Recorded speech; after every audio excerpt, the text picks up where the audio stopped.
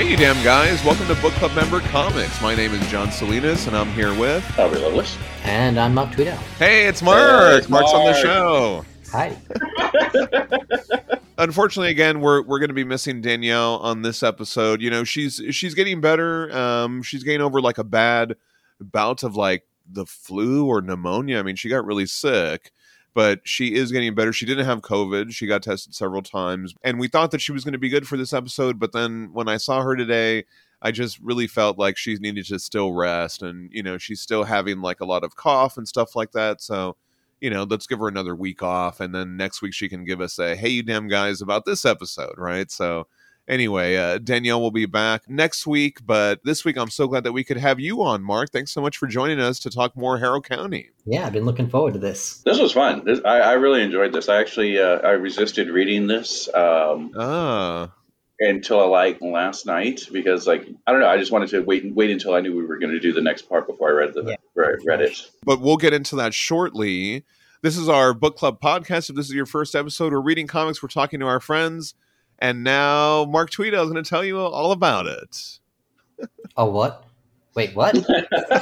Oh, no. We decided to talk about things, all sorts of things, random things, mostly comics, but sometimes not. And then you listen to that, and then you have, like, thoughts. And you're like, man, these thoughts, they must be heard. And so you write into us, and sometimes you even record things for us and you say all that stuff and we sit there slack-jawed and in awe because the stuff is profound, you know? And that's how friendship is forged. Yes, the forge of friendship. Yes, thank you. Awesome, Mark. Thank you for doing that. That was great. I got some shouts outs for this week. I want to thank Wes Matthijs for being on our show last week for that impromptu episode.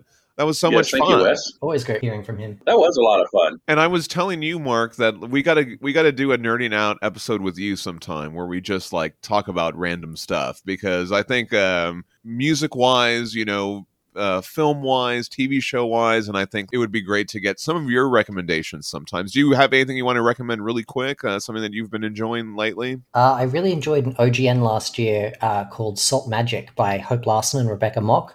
And I haven't really heard anyone else talking about it. I'm just like, does no one know this book exists? It's fantastic. What is it called again? Salt Magic. Yeah, it's a YA book, but it's really good. Nice. All right, and now we're going to go on to our listener feedback. Listener feedback. This is what happens when we don't have Danielle. Man, I miss Danielle. Yeah. She's so good at that. We almost got that perfected, Danielle and I. I know, man. You read a story, we talk about it.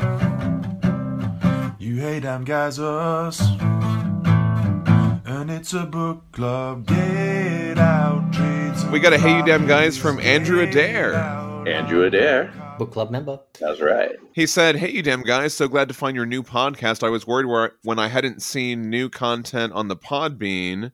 And I thought you guys stopped doing the show. I love that you guys did Mr. Higgins Comes Home. I was really skeptical of Warwick stuff when I first saw it, but it quickly became some of my favorites. The artwork is so whimsical and light, I think it's almost its own genre.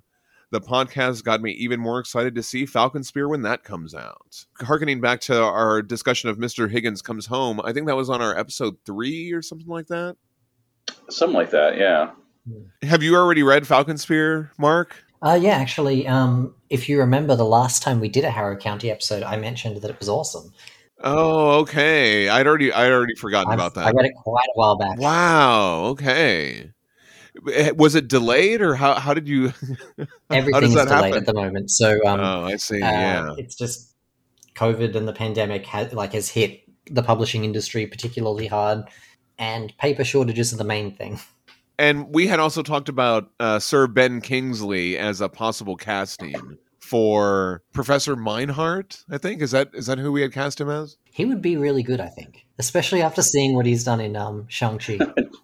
Oh, I loved him in Shang-Chi. That was so good. Coincidentally, Andrew Adair said that he watched The Ottoman Lieutenant last night, and Sir Ben Kingsley says, "I won't have it." And so he included a sound clip of that. So I'll include it in here. Nice. So that's like an actual line, right? That could be a line from, doesn't Meinhardt say something like that? I think he does. Anyway, thank you, Andrew Adair. Awesome. We had some feedback on our Invincible episode. We heard from Hayden Orr. Hayden Orr. Book club member. Yeah, he said, great episode, you damn guys, and great job, Aubrey. Thank you. We finally saw it. Omni-Man absolutely obliterating the Guardians of the Globe. Such a crazy twist. Nolan is one of those characters that just does horrible shit early on and makes you really dislike him. But eventually, as you keep reading, you end up genuinely caring about him and wanting him to succeed, even though he was revealed fairly early to essentially be a mass murderer. He's definitely one of those more interesting Superman clone characters in comics. The evil Superman trope kind of feels tired at this point, especially when DC does it themselves. Yeah. But Omni-Man is a particularly well-written one that gets revisited in many interesting ways in future issues of Invincible. What do you all think of the trope of the evil Superman clone character? And do you have a favorite super clone from any other comics or publishers? I particularly liked what Jonathan Hickman did with his version of Hyperion during his run on Avengers. It was great seeing Thor become best pals with essentially Superman. Looking forward to the next episode. Awesome. Thank you, Hayden. Oh, thank you, Hayden. Do you guys have a Superman clone that's your favorite? Actually, I've never really thought about it, but I mean, I did like what Hickman did with Hyperion, and I love everything Hickman does. To be honest. Okay, I haven't read that. Yeah. Oh, because he wrote Avengers and New Avengers for like a while, and the whole story of the Secret Wars crossover he did in 2015. It starts in Avengers. His Avengers run starts there. And so you get this whole really cool thing. And so I really do like Omni-Man, and I really do like the way his character develops throughout the whole series. I don't want to spoil it for you, John, or anything like that. Right. But, yeah, I mean, he starts off as like this kind of Superman clone, and then he kills the Guardians of the Globe, and then his character arc takes an interesting development, in my opinion. Okay. Interesting. Yeah. Very cool. What about you, Mark? Do you have a Superman clone, evil Superman type character that you like from a certain series or title? Yeah. I like the one in A God Somewhere by John Arcudi and Peter Belting. Oh, wow. Ooh. Okay. Yeah. That one, it's bleak, but I don't know. Like, I feel like if you're going to do a dark version of Superman, you might as well go all the way, and that's what John Arcudi did. His version has a very bleak portrayal of human nature. Okay. Wow. I've never read that, but John Arcudi, I mean, that sounds amazing already. It does. I imagine that he brings like a really, like, I guess from what you described, like maybe a too human element to that character. Yeah, I mean, the human part of him is what makes him a monster. Right. Wow. Okay. Interesting. I'll have to check that out. So what is that? Is that like a graphic novel? Is that like a series? It's a mini-series, I believe. Oh, okay. I'm going to have to track down the trade for that. That sounds great. Also, I do kind of agree that the evil Superman trope is kind of starting to get a little tired, I guess, because, I mean, especially like, with DC doing it in Injustice. I mean, maybe it's just, now I'm getting older. I just want something like more to my childhood. Like, it'd be kind of nice to see just a pleasant Superman story. Right. Yeah, that's definitely where my tastes go as well. I mean, I remember when that, the new Superman and Lois show, yes, like that opening with like him walking up in the suit and going, "My mom made it for me." Like that was. Oh, that made me so giddy when I saw that. I know, it was so great. It's like, man, why don't we have that Superman on the big screen? Yeah. Oh my God, I would love that. If you haven't seen Superman and Lois, I definitely recommend checking it out. Okay, I haven't seen any of that. No, I need to do that. Yeah. Personally, I would love them to like full on go into that kind of old school feeling and go, all right, how about we do a version of Superman where it's set in the 1930s? Like was it 1938 cool. When Superman was first came out? Like that would be when Superman first appears in Metropolis. Like that would be fun. That would actually be fun. Yeah, that would be cool. So reading this question made me think of Hyperion from a different title, from Supreme Power. This was, I love that. Yeah, that was early 2000s, I guess. I think it was like 2003 or something. It was a Marvel Max title, and it was basically a reboot of the Squadron Supreme, written by J. Michael Straczynski, and then art by Gary Frank, who I really enjoy. I really enjoy his art. He's done some great Superman stuff that I really like. I thought that title was really cool. And then I started thinking about it, and I actually ordered the trade because I had some like holiday money, gift card money. So I ordered like the hardback. I found it for like $20 of the first 12 issues. And I was like, I've been enjoying this again. It's really good. I feel like it still holds up. Basically in the first issue, it's like the Clark Kent Superman origin. You know, the ship crashes. Ma and Pa Kent find him. They bring him inside. And then like 5 minutes later, Black Hawk helicopters come, and you know the government comes and they take him. You know what I mean? And then like the story kind of goes from there. That is some really good stuff. That's probably my favorite evil Superman stuff. I don't know. It is very Marvel. It is very like edgy and stuff like that. At the time, I remember enjoying it, and looking at it now, I'm like, this is cool. I don't know. It is pretty cool, and they do their own kind of Justice League thing or whatever. Anyway, well, I mean, the Squadron Supreme is basically a Justice League homage. Yeah. I remember collecting that when it first came out. I think I still have what am I saying? I do still have the individual issues of that. Yeah, Nighthawk and Dr. Spectrum and all that stuff. Yeah, Dr. Spectrum, Power Woman, the Wizard. I don't remember. Anyway, I actually just started reading Heroes Reborn, where it's Blade wakes up on a world where the Avengers never were formed, but the Squadron Supreme is there. So it's like they're basically putting, and I'm doing air quotes, the Justice League in the Marvel universe, dealing with their problems. Okay. But speaking of like, I guess like interesting takes on the Superman trope, have you guys seen Brightburn? Yeah, I have seen that. No. I actually enjoyed that particular take on it because, you know, he just starts off as a kid, and the kid becomes a fucking psychopath like right at the beginning of the movie. Yeah. It's I think like James Gunn produced it or wrote it, or he had something to do with it, right? He produced it, and I think it was like somebody, like one of his like friends or partners or brothers or something, like wrote it. Right, okay, yeah, something like that. Anyway, that movie was all right. Yeah, good question, Hayden. Let us know what your favorite evil Superman clones are. That's a good question. Mark, you were saying in your feedback that about the stars, that maybe he has superpowers so he can see that many. We were talking about the star field, how it's too many stars. Yeah. Oh, yeah. Well, that actually makes sense. If, you know, because he probably does have enhanced vision, so he would probably be able to see the stars. I mean, I like that explanation. I guess the idea is that if you push it far enough, sooner or later, it's just all going to be white. Because, I mean, it's infinite.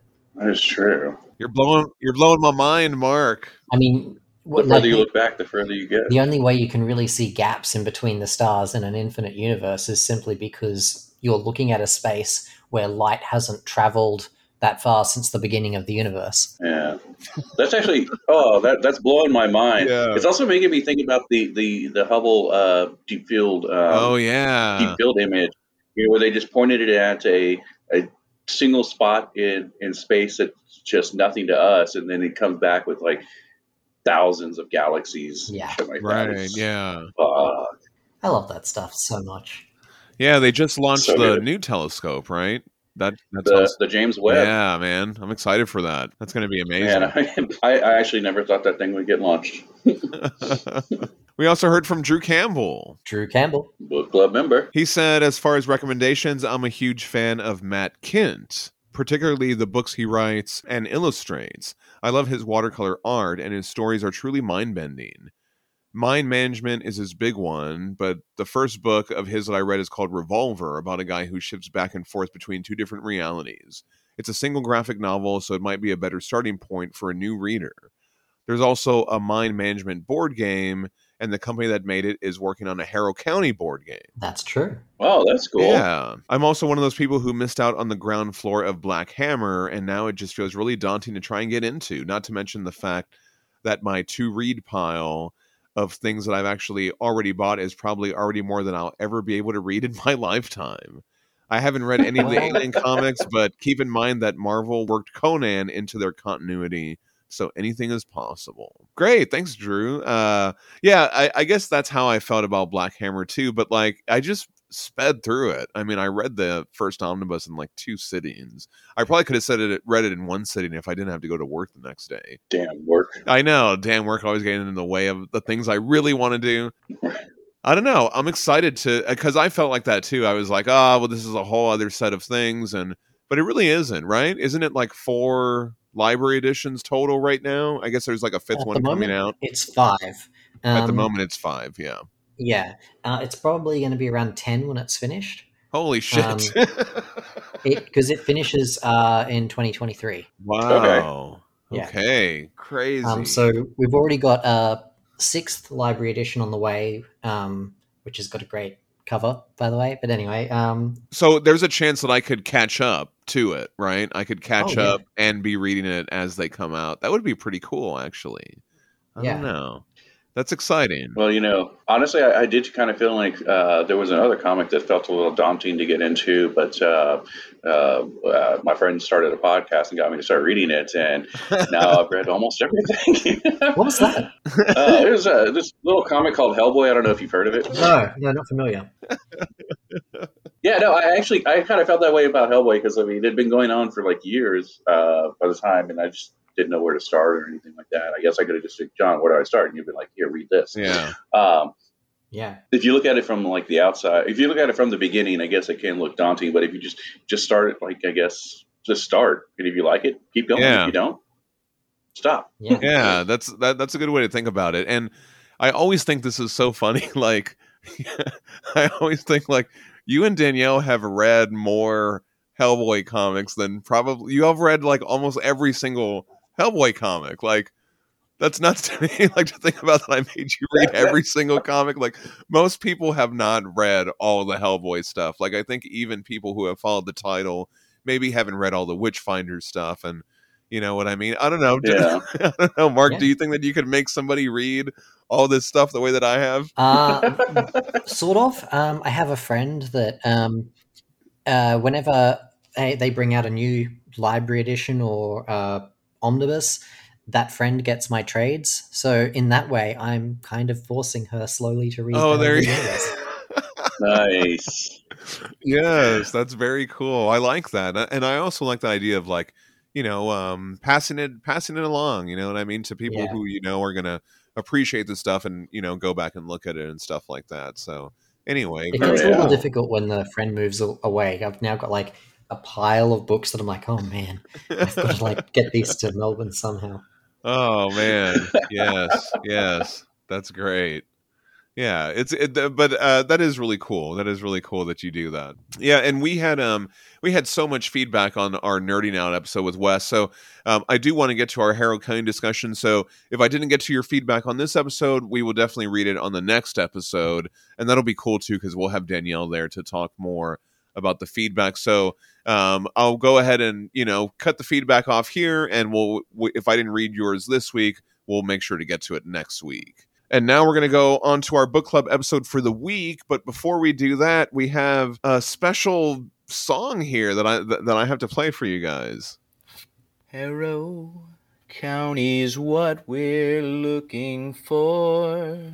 I can read it here online. I can read it there in trade. I could even read the floppies. Oh, you know we've got it made. When we're listening to John, to Danielle and Aubrey too. Mark Tweedale is here for friendship. Back to you, John. Hey, great job there, Benny Decker. Thank you so much. Thank you, Benny. That was awesome. Back to you, John. We should have him on the show. I know. We got to have him on there. Or he's got to, I mean, he's becoming our go-to intro guy. We've got him like every single week doing something for us. So yeah, that is so it's cool. It's so good though. Yeah, really good stuff. Yeah. That's a good little singing voice there. I like that too. Yeah, good job there. Some good pipes there. Yeah, I said we needed someone to do a Harrow County intro online. I think he must have been like, yes, just heard it. Like if he didn't see it, then at least he felt it somehow deep within the fibers of his being. There you go. Exactly. Awesome. Well, thank you so much. And we're coming back to discuss Harrow County issues 5 through 8. These issues were published from September to December 2015, written by Cullen Bunn and art by Tyler Crook. I love coming back to this Tyler Crook art for Harrow County. I don't want to sidetrack us, but I'm going through my read pile. I've been on a comics tear lately. I was telling Matt the other day. I read Manor Black. You read that, Mark? I've read some stuff. They've got a new series that comes out next month, and I've read a bit of that, and it's really good, and I can't wait to freaking talk about it. Yeah, because Manor Black is another Tyler Crook, Tyler Crook title, and that was beautiful, and I love. And coming back to this, I was like, yes, this stuff is so good. Yeah, his art is beautiful. Manor Black is also by Cullen Bunn and has Brian Hurt on it as well. And whenever those three work together, it's always going to be something special. They've done it a couple of times now, and they work so well together. Yeah, maybe we can come back and talk about that. I guess especially since you're telling us that more material is going to be coming out. So that was a pretty cool book. But we're not here to talk about Manor Black. We're talking about Harrow County and this issue 5 cover. I love this. Let's talk about this a little bit. It kind of reminds me like of a tarot card or something like that, right? Okay, yeah. I just really love that spell. I really like the fact that it's the two twins holding that lantern, the beast in the background. It's so good. Well, and it kind of makes a skull itself, right? So there's all the skulls around it, and then that also makes a skull image. Oh, fuck! I didn't notice that until you said it. Dumbass. And then on this opening page, again, we talked about this on our last episode. Every issue seems like it has this double page splash, and then they work it here into the clouds. I really like that. Yeah, this is great. Yeah, this opening double page splash is just beautiful to look at, and I'm sitting here looking at it in the library edition, and it's just like this oversized, beautiful paper. It's fucking gorgeous. Also, thank you for the library edition, Mark. Yeah.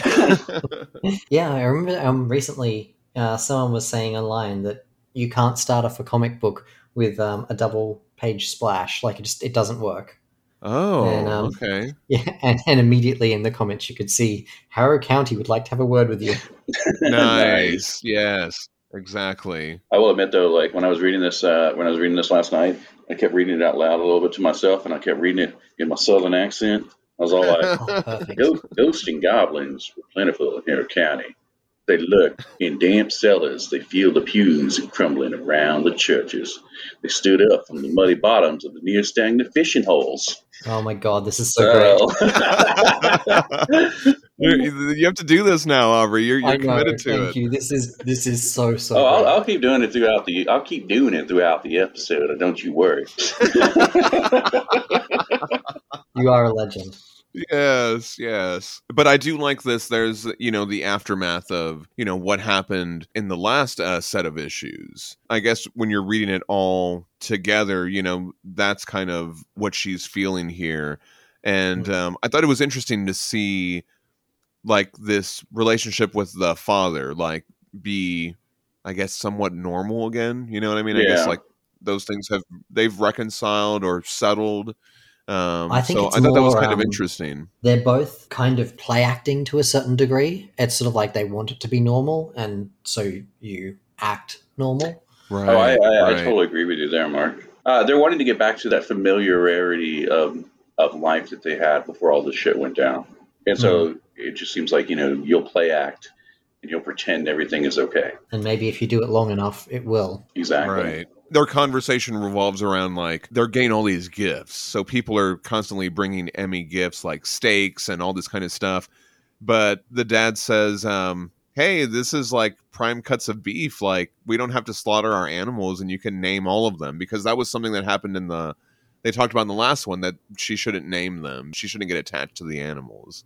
I thought that was kind of a cute moment. I like that. Yeah, that was fun. There's another great interaction where she says that she'll cook something for dinner. And he's like, oh, I can do that. And she's like, oh, Pa, your cooking's an affront to people who gave us these things. And then you have this one, like, really kind of like, I don't know, kind of somewhat normal, wholesome scene.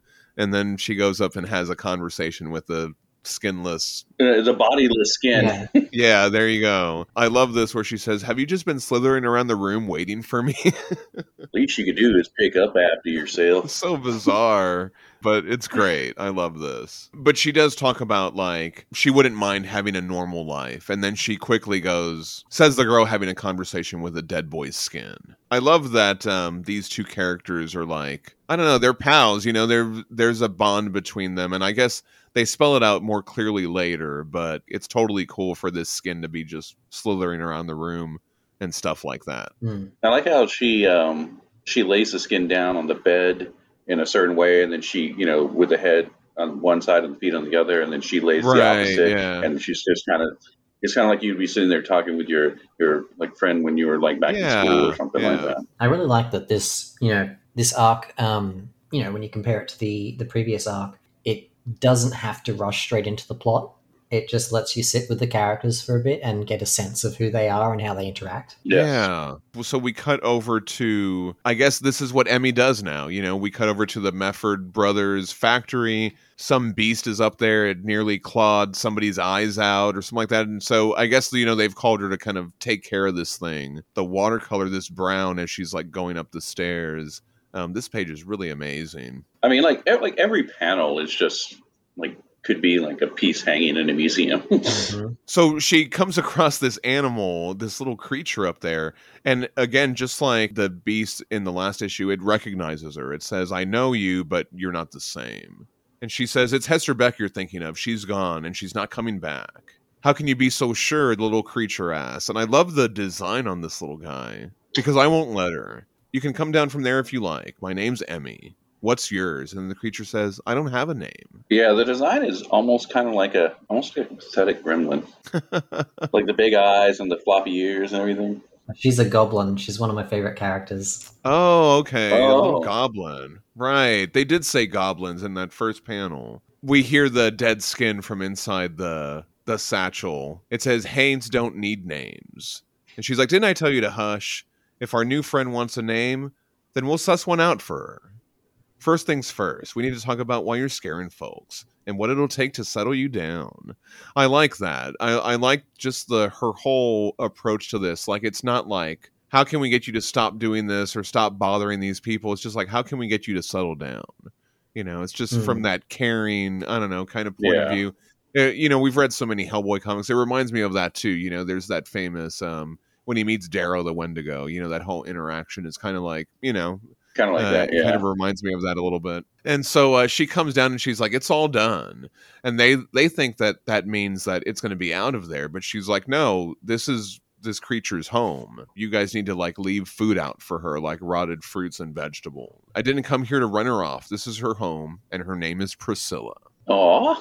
Yeah, this is like quintessential Harrow County. I like this idea, like these things have to live together. You know what I mean? And it's not about one triumphing over the other. Exactly, yeah. But there's a fine line, right? As we see in this next scene, because Emmy goes outside and this dude just grabs her. He just reaches and he just grabs her arm. That's not cool, dude. That would startle anybody, right? I mean, you don't just go around grabbing people, but he wants he's like a jealous husband, and he's like, there's this guy, he's got his eye on my wife, and she's younger, and she can't help but notice him, and so you need to do something to him, like afflict him or take a sight from his eyes or whatever, scar him up real bad so he's ugly.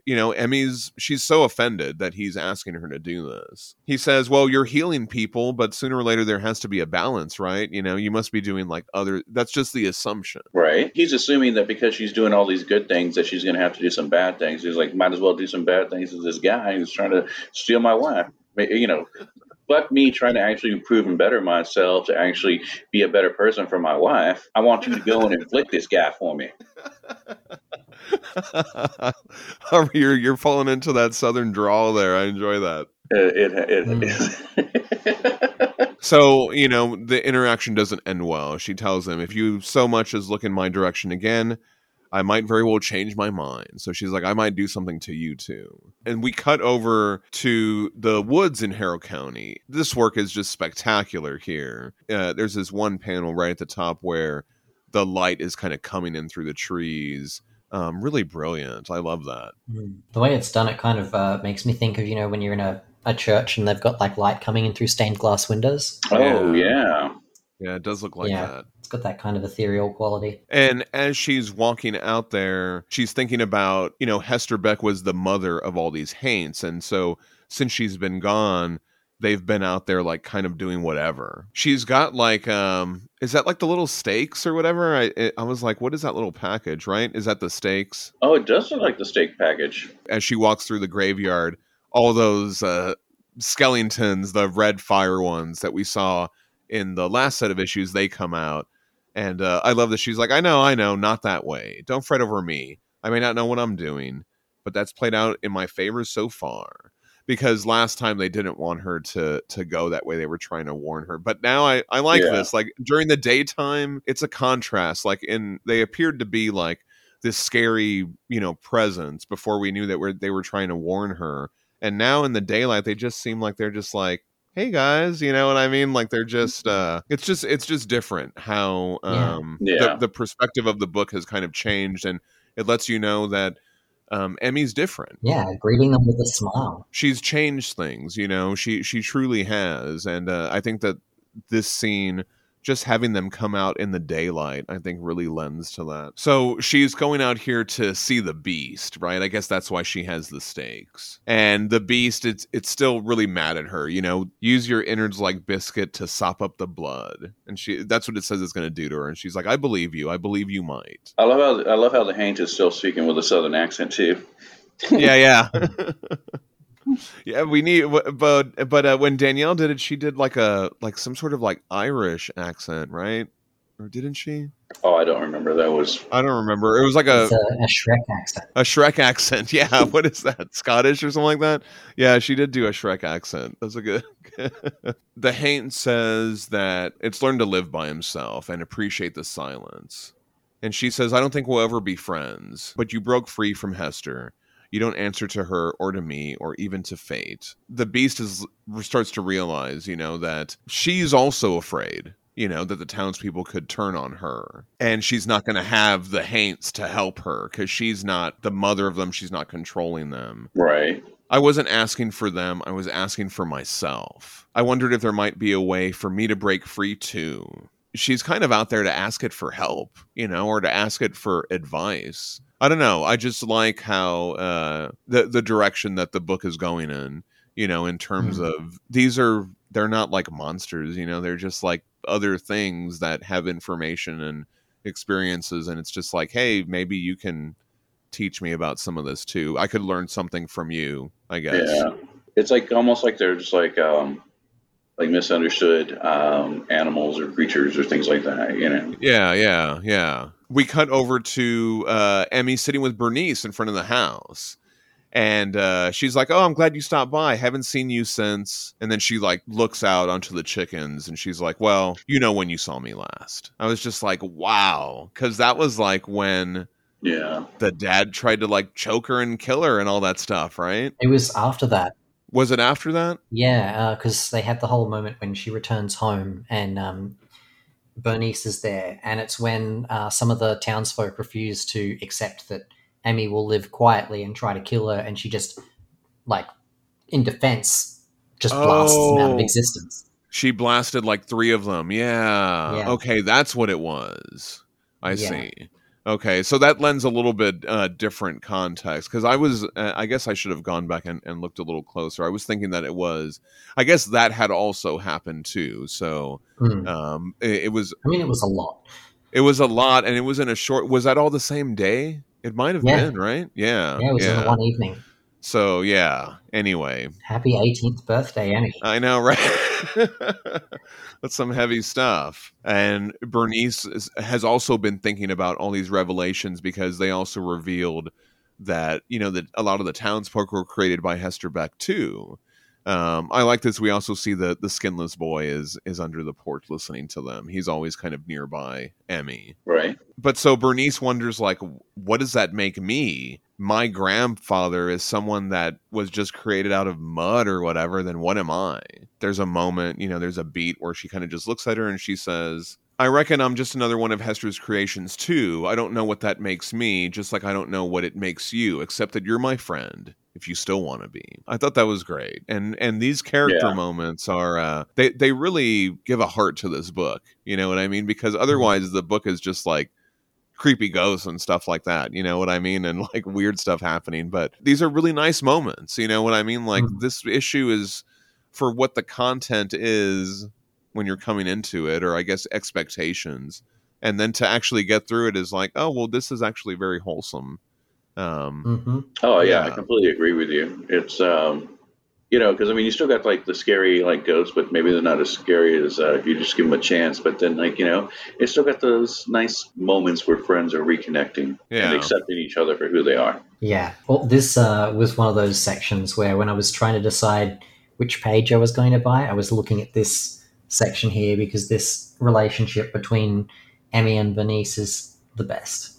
Yeah, so did you get a page from this section? No, I ended up getting the one from issue 3 when Emmy chooses not to be, you know, the worst part of herself. Ah, okay, awesome. You gotta send me a picture of that so I can post it. I did like this interaction too. God, and I was gonna ask Danielle about this. I'll have to ask her next week. This comment about the chickens. If they run for cover, it means it's only going to rain for a few minutes. But if they stay in the downpour, that means it's going to rain for some time. And they might as well just keep hunting and pecking. I thought that was really interesting. I thought that it was a great metaphor too. Well, also the second half of it, you know, when you know, if you still want to be friends, that moment, and then she says, "I think it might be a while before we see our way through to the other side of this storm. So we might as well stick our heads out and see what happens together." That's very nice. But it made me think, like, is that a real thing? I guess it must be, right? I have no idea. Honestly, I don't know either. It sounds like Cullen Bunn and Tyler Crook and company know a lot about, like, I don't know, being out there and like farmlands, or I don't know. I guess based on their essays and stuff like that. So maybe a lot of that is true. If you raise chickens, let us know if that's true. Yeah, let us know. So since it starts raining, Pa suggests that Bernice stay there. And so they're like, oh, well, this is actually really cool. We'll have a sleepover. And just then, this fancy car pulls up. What kind of car is this? Do you have any idea? Looks like a Rolls Royce. Yeah. I love the headlights coming in on this bottom panel. That's brilliant. That work right there. I don't know. I mean, it's like it's raining, but then, like, you know, the lights cut through, and it's kind of this like gloomy but warm look to it. Emmy gets pumped seeing this Rolls Royce. She like runs out there, and then this woman gets out. Well, hello there, sister. Emmy stood there looking across the rain, and she might as well have been staring into a mirror. The girl was a spitting image. Although dressed more fancily and carrying herself with a kind of poise Emmy had never known, and as the newcomer spoke, Emmy realized that she wasn't as alone as she thought she was. So we saw this character at the end of issue 4. How weird too, like, for what that kind of revelation would be, like, to see someone that looks just like you. I don't know. Yeah. I think about that sometimes. Yeah, pretty incredible cover for issue 6. It's pretty grotesque too. It really looks like. I just think it's interesting how the cover and then the content inside. There is a little. I mean, obviously there are horror elements, but there are just also really wholesome moments too. It's almost like a reverse. The cover is pulling in the horror readers, but then it's like, but then we're gonna give you this other stuff too. You know what I mean? I don't know. It's I remember when Deadpool came out, they advertised it as a Valentine's Day movie because it was like a love story, and a lot of people were like, this is tricking girlfriends into going to see this like really violent movie, you know, and it's almost like this is the reverse. Like, we're gonna make it look like it's really horrible and violent, but then we're gonna give you like some really wholesome stuff too. You know, I don't know. It's just like I think that's interesting. Oh yeah, I feel like I said it last time, but you know, the covers function as a trigger warning. Essentially, it's like that is the worst the comic is ever going to be, and so it kind of, you know, stops people from coming in and then going, oh no, I cannot do this, and putting the book down. You know, like, I see. If they're picking up the book, they already know they can handle it. Right. Yeah. But yeah, there is that element of, you know, the one thing that you don't get across on the covers is that wholesome element. And that's kind of like the heart of the book. Definitely. Do you guys have redback spiders in the States? Because I'm looking at that spider on the hand. Oh, yeah. Yeah, if that was a redback, holy shit, you'd want to get away from that thing. When I look up redback spiders on Redback Spiders Texas, it shows almost like a black widow with a different kind of. So do we have those here? Yeah. So that's different from a black widow spider. Yeah. So apparently, like redback spiders don't have the black widows have the perfect hourglass, and the redback just have kind of something slightly different. That's not very comforting, Aubrey. Do you have these where you're at, Mark? Yeah, every Australian kid is told if they see one of those to stay the hell away from it. Wow. Okay. Yeah. So we get another amazing double-page intro to this. I love this side of the farmhouse. We got the Rolls Royce there, and it's kind of like I like how it's kind of like almost divided. Like here's the car and the house, and then on this other side, it's leading into all the woods and everything. In the puddles on the ground, it spells Harrow County. That's another great way to put that in there. Really love that. Yeah, totally agree. Lightning flashed as bright and cold as a witch's fire. The storm stretched across the sky as far as the eye could see. Although the thunder rumbled and although the rain swept down in stinging sheets, the clouds were still unmoving, as if they had stopped. No inclination to go anywhere, while they had watched what transpired below. Incredible. Very good. I love this shot of the skinless boy sitting under the house while it's raining, and the lightning flashes. It kind of illuminates his face for a second, I think, and then just kind of goes back. In the special features, if I remember correctly, Cullen Bunn has a story about that. But anyway. Oh, okay. Yeah. Okay. I think it's one of the essays that was. Oh, yes. Okay. I do know which one you're talking about. So inside, the butler, I guess, or whatever, he doesn't like take a seat or anything. He just stands there all like awkwardly.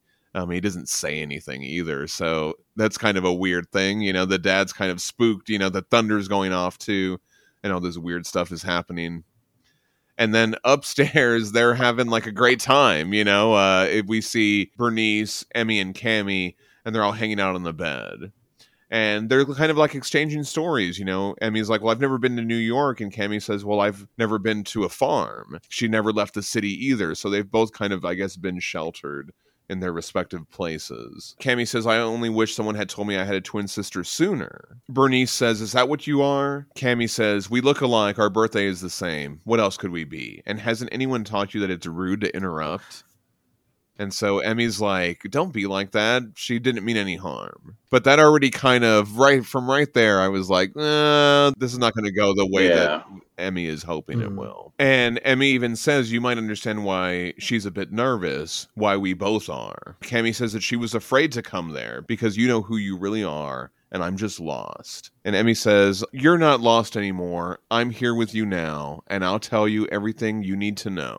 I thought that was really nice. I thought that was like a really nice moment, And then we cut over to this next scene. This is the scene where it kind of like, I was like, all right, here we go, because Cammy wakes up in the middle of the night. She wakes up Emmy. And she's like, let's go for a walk, like out in the dark in the middle of nowhere. And then she's like, oh, Bernice can just sleep. She can stay here. This is something for just you and me, she says. And this scene I thought was like weird and creepy and unsettling in a way that like I can't really describe. Where Cammy is like, she's fascinated with the fact that they weren't normal babies and they were brought out of this tree, and that Hester Beck is right under this tree and she's their mom. And have you ever thought about that? And have you ever wanted, she starts digging in the ground, have you ever wanted to see if it's true, if she even existed? She would be right under here. Let's dig her up right now.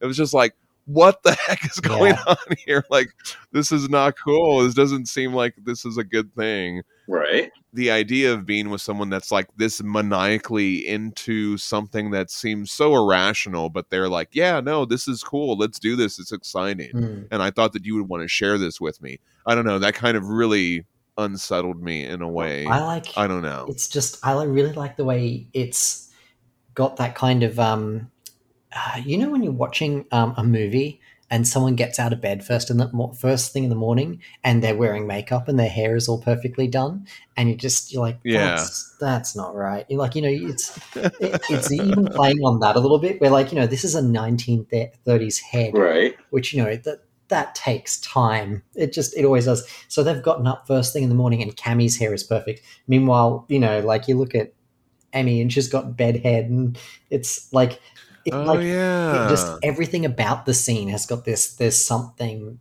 really not right here kind of look to it. I didn't even catch that, but you're absolutely right. Yeah. I love the splut sound effect as she digs her hands into the mud or whatever. That was really cool. The way that that's really good. This is something that like if you look through Tyler Crook's work, you start seeing it really emerge here. The way like when a sound effect happens, it's not just thrown on over the top of something, it's actually incorporated into the environment, and he starts doing it more and more as the series goes along and gets better and better at it. I really love the way he does it. Yeah, that is I love as those pop up. Well, I think there's a couple more in this set of issues where he does something similar. What's really cool though is when they translate these into other languages, there are some of the translators go to painstaking trouble to recreate that for the translations. And wow.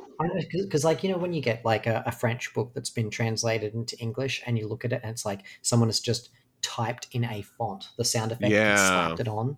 Like, I feel like when we get stuff from, Europe, we don't put the time and effort into lettering the way they do in Europe. Like when they get a book from America and they translate it, they go all out. They make those books look gorgeous, especially the German editions. Oh my God. Yeah, I totally know what you're talking about. Emmy stops Cammie from this and she says that she doesn't want to know. And she's like, you don't really care? Well, me neither, I suppose. I thought that was kind of how quickly she's like, once she realizes that Emmy's not along with it, she very quickly dismisses that. But I feel like it's deceptive. She's hiding it. You know what I mean? I don't know. This is one of those things where like this scene, I love coming back to it because we don't get to spend much time with Cammie in this story, given where it goes in the end.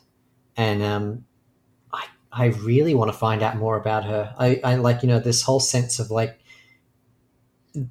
she doesn't like being vulnerable, right. I don't think. But in this moment, she does kind of reveal a bit of that need of wanting to belong, to have someone who's her, to have a mother, like she does still have those desires even.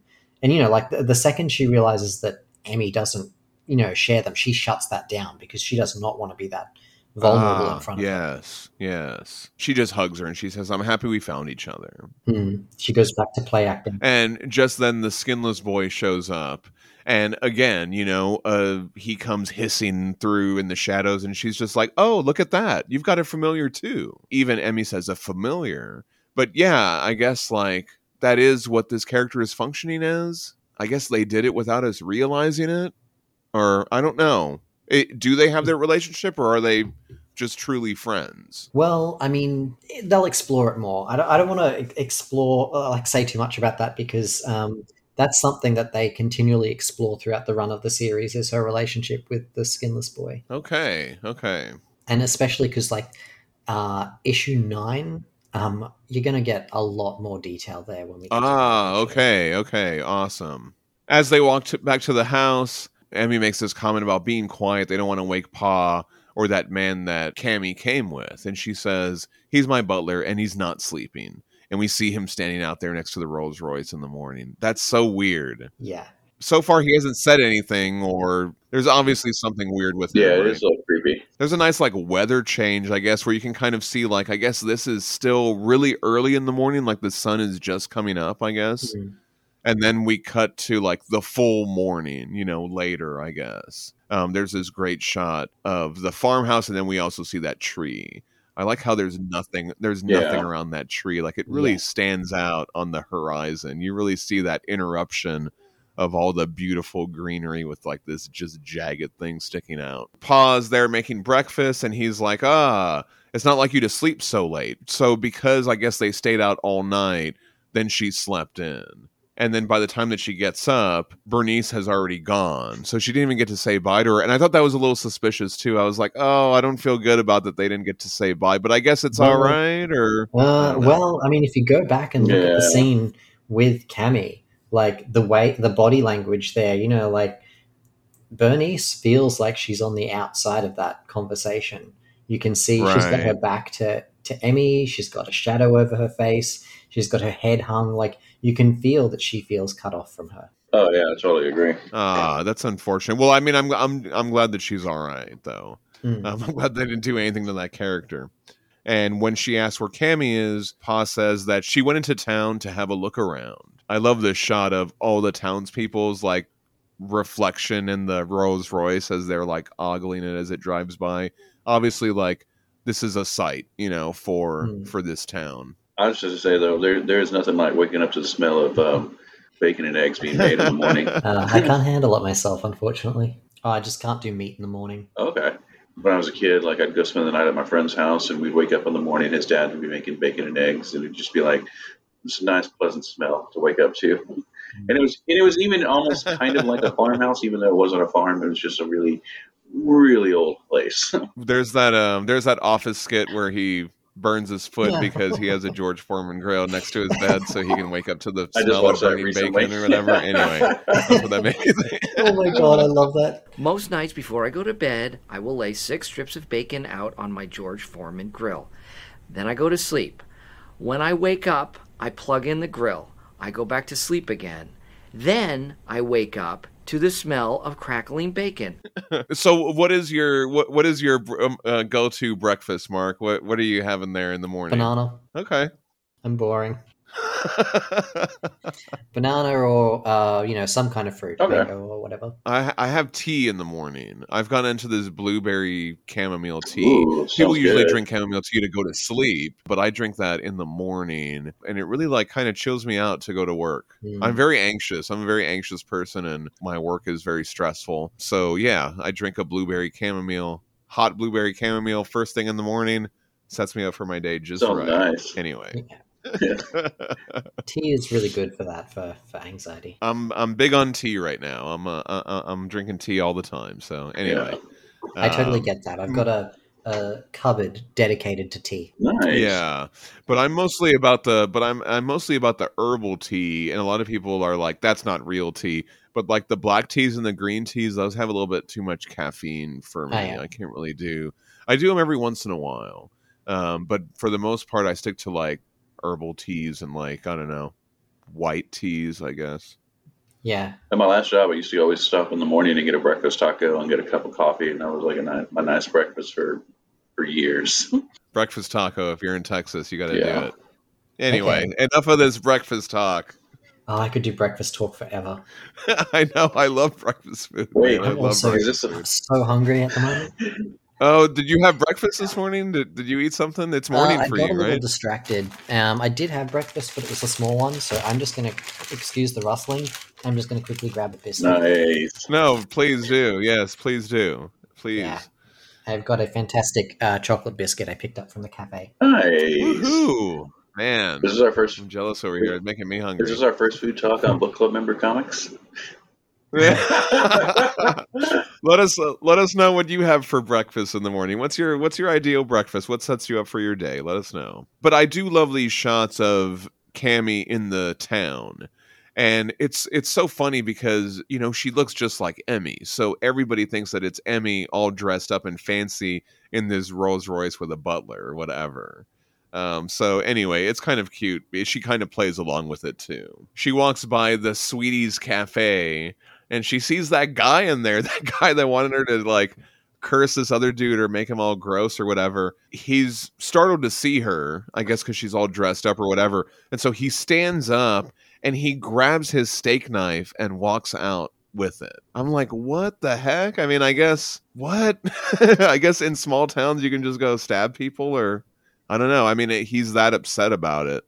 I don't know if that's a small town thing. It's more of like a Somebody a little mentally unbalanced. Yeah. Or I guess like maybe they have like a sentiment towards like witches or whatever. Like, oh, well, she's just a witch, so I guess it would be all right. I don't know. I mean, anyway. But he takes this knife at her. There's a whole crowd of people and they're all telling her good morning and, oh, don't you look fancy this morning? And she's playing along with it.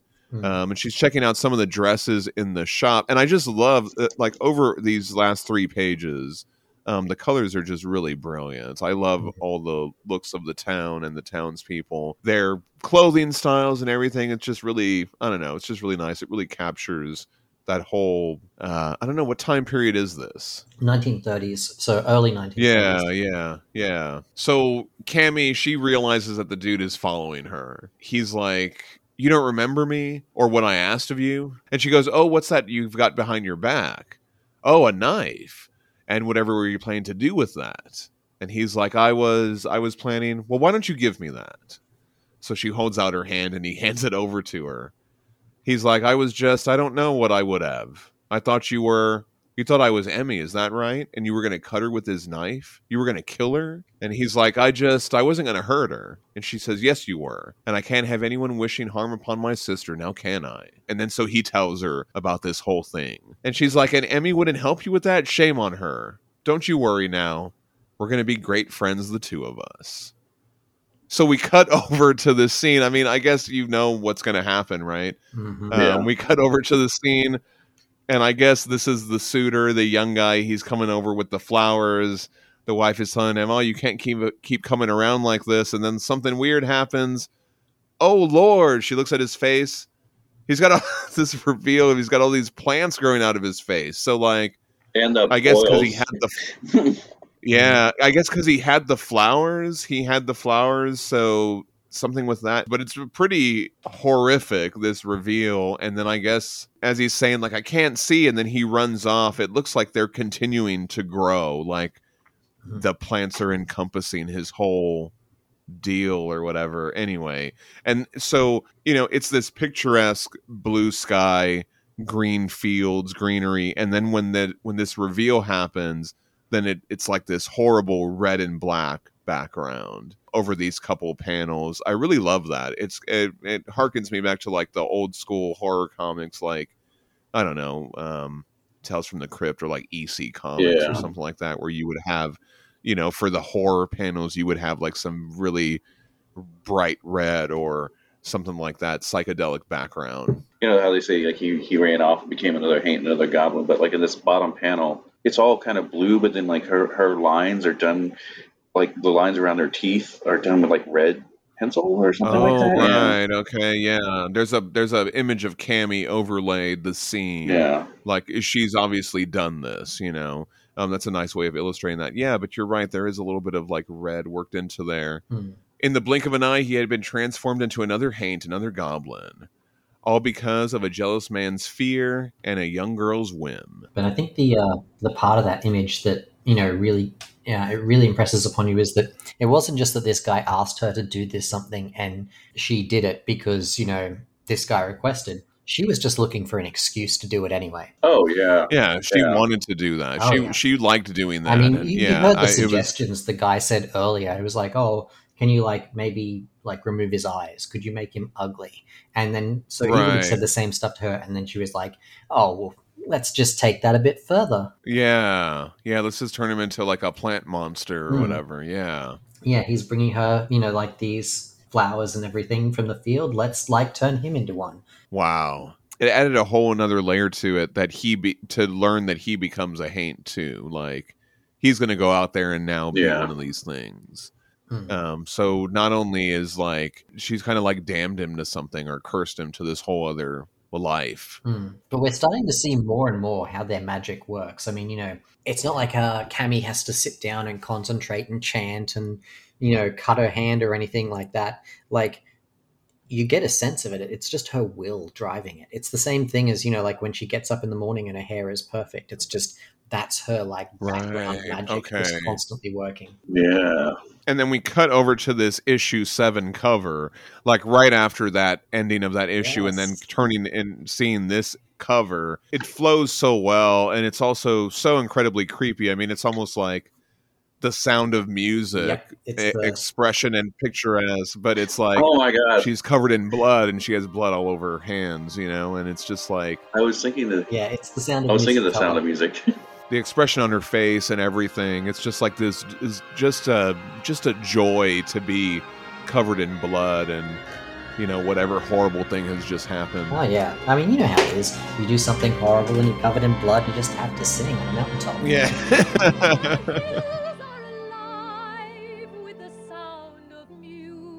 Just gotta that's my Saturday morning. That's what I'll be doing tomorrow. So we get another great double page splash here. Emmy and her butler walking through the woods. We have this like rabbit over here, and the light coming in through the trees makes the Harrow County, which is really nice. So we saw that brilliant panel in the last issue of the light coming through the trees, and I feel like they kind of almost subliminally laid the groundwork for this one, I guess. Cammie's walking with the butler, and she says, "Isn't it a fine, beautiful day for a picnic?"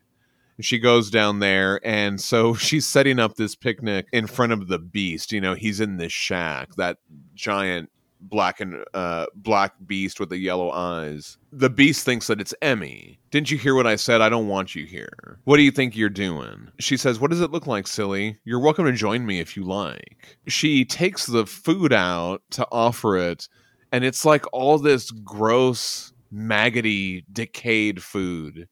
And she's like really excited about it. She says to the beast, "We've got all your favorites, I imagine. And there's more here than I could ever eat alone." And then she starts eating it. No, what is happening? That's gonna make me vomit. So does she? I mean, is that genuine? Like, does she really? I don't know. Like, what is this? Yeah, I mean, these are all the questions you should be asking. I love the way they walk you up to that moment too, because I mean, like, even before she pulls out the food, if you look, she's drinking a black liquid. Like, it's not like it's a red wine or anything. It's just solid black. Yeah. Oh my god, I didn't even notice that. Yeah, that was really, I was not expecting that. And it's moments like that where this character of Cammie can be so incredibly creepy in doing things that I guess, I don't know. I mean, obviously eating like decayed, maggoty food is like disgusting, but she's like pumped about it. Like she's doing all this stuff with glee. I think that's what makes it so unsettling. Yeah, and you're talking about someone who, she can control her appearance at will, and yet she chooses to keep that disgusting smear all around her face and all over her hand. Yeah. Oh, man. God. Oh, gosh. Yeah, I mean, I could definitely see this in a live action, like how that would gross everybody out. You know what I mean? That would be a good gross out too. Like, I mean, I don't think I've seen one like that before, where someone's just like super happy about eating disgusting, maggoty food. You know what I mean? Yeah. I couldn't get over that. I was like, wow. I mean, it's an interesting way to do the horror, I think. Not everything has to be like somebody's guts are flying out. Like, there are other creative ways to scratch that. Yeah, to scratch that itch or whatever. You know what I mean? And I think it's interesting the way they incorporate the horror elements in this book. Oh yeah, and I love the way each arc is so distinct. I mean, you think of the kind of horror that we're feeling in this arc compared to the first, and it's very different. But I do like this. She tells the beast that she's the twin sister. And it says, "You left me too." And she goes, "I was a baby." Like, I love that response. Is like, what was I supposed to do? Right. Even as a babe, you could have stopped it. And she says, "Maybe I could have." I thought that was an interesting exchange too. It made me just wonder how much power is within these two, where maybe as a baby they could have done something. Like, babies are helpless like worms, you know what I mean? Or I don't know, you know what I mean? Like, I thought that was an interesting comment where she's like, "Yeah, maybe I could have." Like, really? That's like just the tip of the iceberg, I guess, of like what they're possibly capable of. I don't know. Yeah. She goes, maybe I could have, but you could have snatched me and raised you yourself if that was all that important to you. But we're here now, so why don't we make our apologies and try to do better, be better friends going forward. I did like this part. I thought that was a good point where she was like, well, what about you? How come you didn't do anything? You know what I mean? Like, right. I like her responses to how she handles this character. I guess we're going to continue to see that she's not like a great person, but I did like that moment. I did like this interaction between her and the Beast. Yeah. And so we cut back to Emmy, and it talks about how she can feel something shift in the air. It says she felt it from the moment she first saw Cammy. She had chosen to ignore it. Now, like a fever symptom that subsides, only returned more violently. The feeling of dread had returned. I thought that was a brilliant piece of writing right there. I really like that description because I can totally feel that. Like when you feel you're getting sick or just anything, like anything that's upsetting where you're like, oh, I'm just going to like ignore that for now. It eventually comes back and it's like worse. Yeah. You know what I mean? And I don't know. That really struck me, that piece of writing. Yeah. She talks with her pa. She asks if he needs any help. He's like, of course I could use help. I just figured you'd be busy. She mentions, that she could like just make people, out of thin air and they could do all the work. Pa says, I reckon so, but you won't, because doing that wouldn't be, quote, the way things used to be, end quote, at all. And so, already we're starting to see a major difference between the way Emmy and Cammy use their powers. Oh, yeah. Yeah, definitely. Yeah, Cammy would have been like, yeah, let's make 10 people. Let's make one giant person that can do all of it. Let's make one freaky monster with 10 arms and 1,000,000 legs and it'll do everything. Or I don't know, I mean, that was the whole implication with the butler earlier, when they were having that whole conversation where she's like, oh, you have a familiar too. She's... Obviously, the butler is her familiar. And, right. Okay. Yeah, yes. And the implication is he's not a person. He was created. That's why he doesn't sleep. Right. Okay. Yeah. Right. Okay. I did like this scene too. There's a lot of this character that I like. So she comes up to this like disgusting black pool. There's like, I don't know, some sort of like animal remains in there. And she's like, oh, I hope you don't mind the intrusion. I could smell your stew pit from the moment I set foot in the county. I wanted to see it for myself. Come on out. Why don't you? Let me get a good look at you. And so this thing comes out. She says, I'm not interested in stealing your bone sauce. What a... Yeah. And this reveal, so it's like this black skeleton monster. It's got like, I guess these are parts of the animal remains that it's like, taken onto itself to make its body or something like that. The way they're sticking out of its back, it almost makes me feel like it just slowly absorbs the bones into itself. Right, yeah. Oh, yeah, definitely. Yeah, because before it stood up, I thought it was like the rib cage of an animal, but that's its back. So yeah, like it just absorbed that or something. I feel like it's both. It was the rib cage of a creature, but it's also now this creature's back. And she says, I'm not interested in stealing your bone sauce. So that just says a lot right there. First of all, what is bone sauce? And I guess that's what this creature would be afraid of, or that's why it might be hostile. You know what I mean? So she's trying to assure it. You just get the sense that she knows a lot about this stuff. I took it as like, bone sauce was like, it's like, I'm not here to steal your gravy recipe or something like that, I'm not here to steal your secret sauce or something. Right, yeah, or whatever he is, I guess, or whatever like is in that pool. I guess maybe that's what she's referring to. She says to this grotesque thing, I just want us to be friends, good friends. Like we should have been all along. I can help you if you'll let me. I can help you fill your pit, fill it till it's overflowing, till it floods the whole wide world if that suits you. So we cut back to Emmy. She's walking through the woods. And she's asking herself, like, why did she disregard all these warnings if she felt so uneasy about Cammy? And she thinks it's because for a few moments, like, she felt like she had somebody, that she had a sister and she didn't feel so lonely. As she's walking, she sees these, like, dragonflies. She calls them Snake Doctor. What does that mean? That's something that they'll explore later on. Okay. Oh, okay. The Snake Doctor thing is that, well, Snake Doctor is the name of the next arc. Because this little dragonfly is flying by and she goes, hello, Snake Doctor. Are you tending to one of your patients? there are many snakes near. Like, she's going to keep talking, but then something interrupts that. And she looks over, she sees a swarm of all these dragonflies, and they look like they're making like when birds like murmurate or whatever. It almost looks like it's making some weird shape in the sky. Yeah. The portents could not be ignored. A serpent had slithered into Harrow County, a poisonous creature tainting everything it touched. I'll just read you a little thing here. This is just a quick Google, because I know that there's a drawing on some beliefs in the area, but a snake doctor, generally used to refer to dragonflies and damselflies in the south, refers to a folk belief that dragonflies follow snakes around and stitch up injuries they may sustain. Wow. Okay. Wow. Huh. So that's like a cultural thing. Like, I guess people in the area they consider dragonflies snake doctors, stitching up little snakes. So that's what she was saying. She was going to say, oh, I think there's a lot of snakes around here who need like help or whatever. Go help the snakes. That's cute. That's cute. You know, we get a lot of dragonflies around here. I'd be like, hey, snake doctor. That'd be so awesome. Paging Dr. Snake. We cut over to Cammy again. Now here she is at some like abandoned field. We see like a plow there. And so she's continuing her quest to like recruit more Haints. She talks to a bunch of red eyes that are watching the background. And so they start coming out. Oh, there you are. Thank you for not keeping me waiting. I have so many of you to visit. You have taken the shape of man. So please stand like men.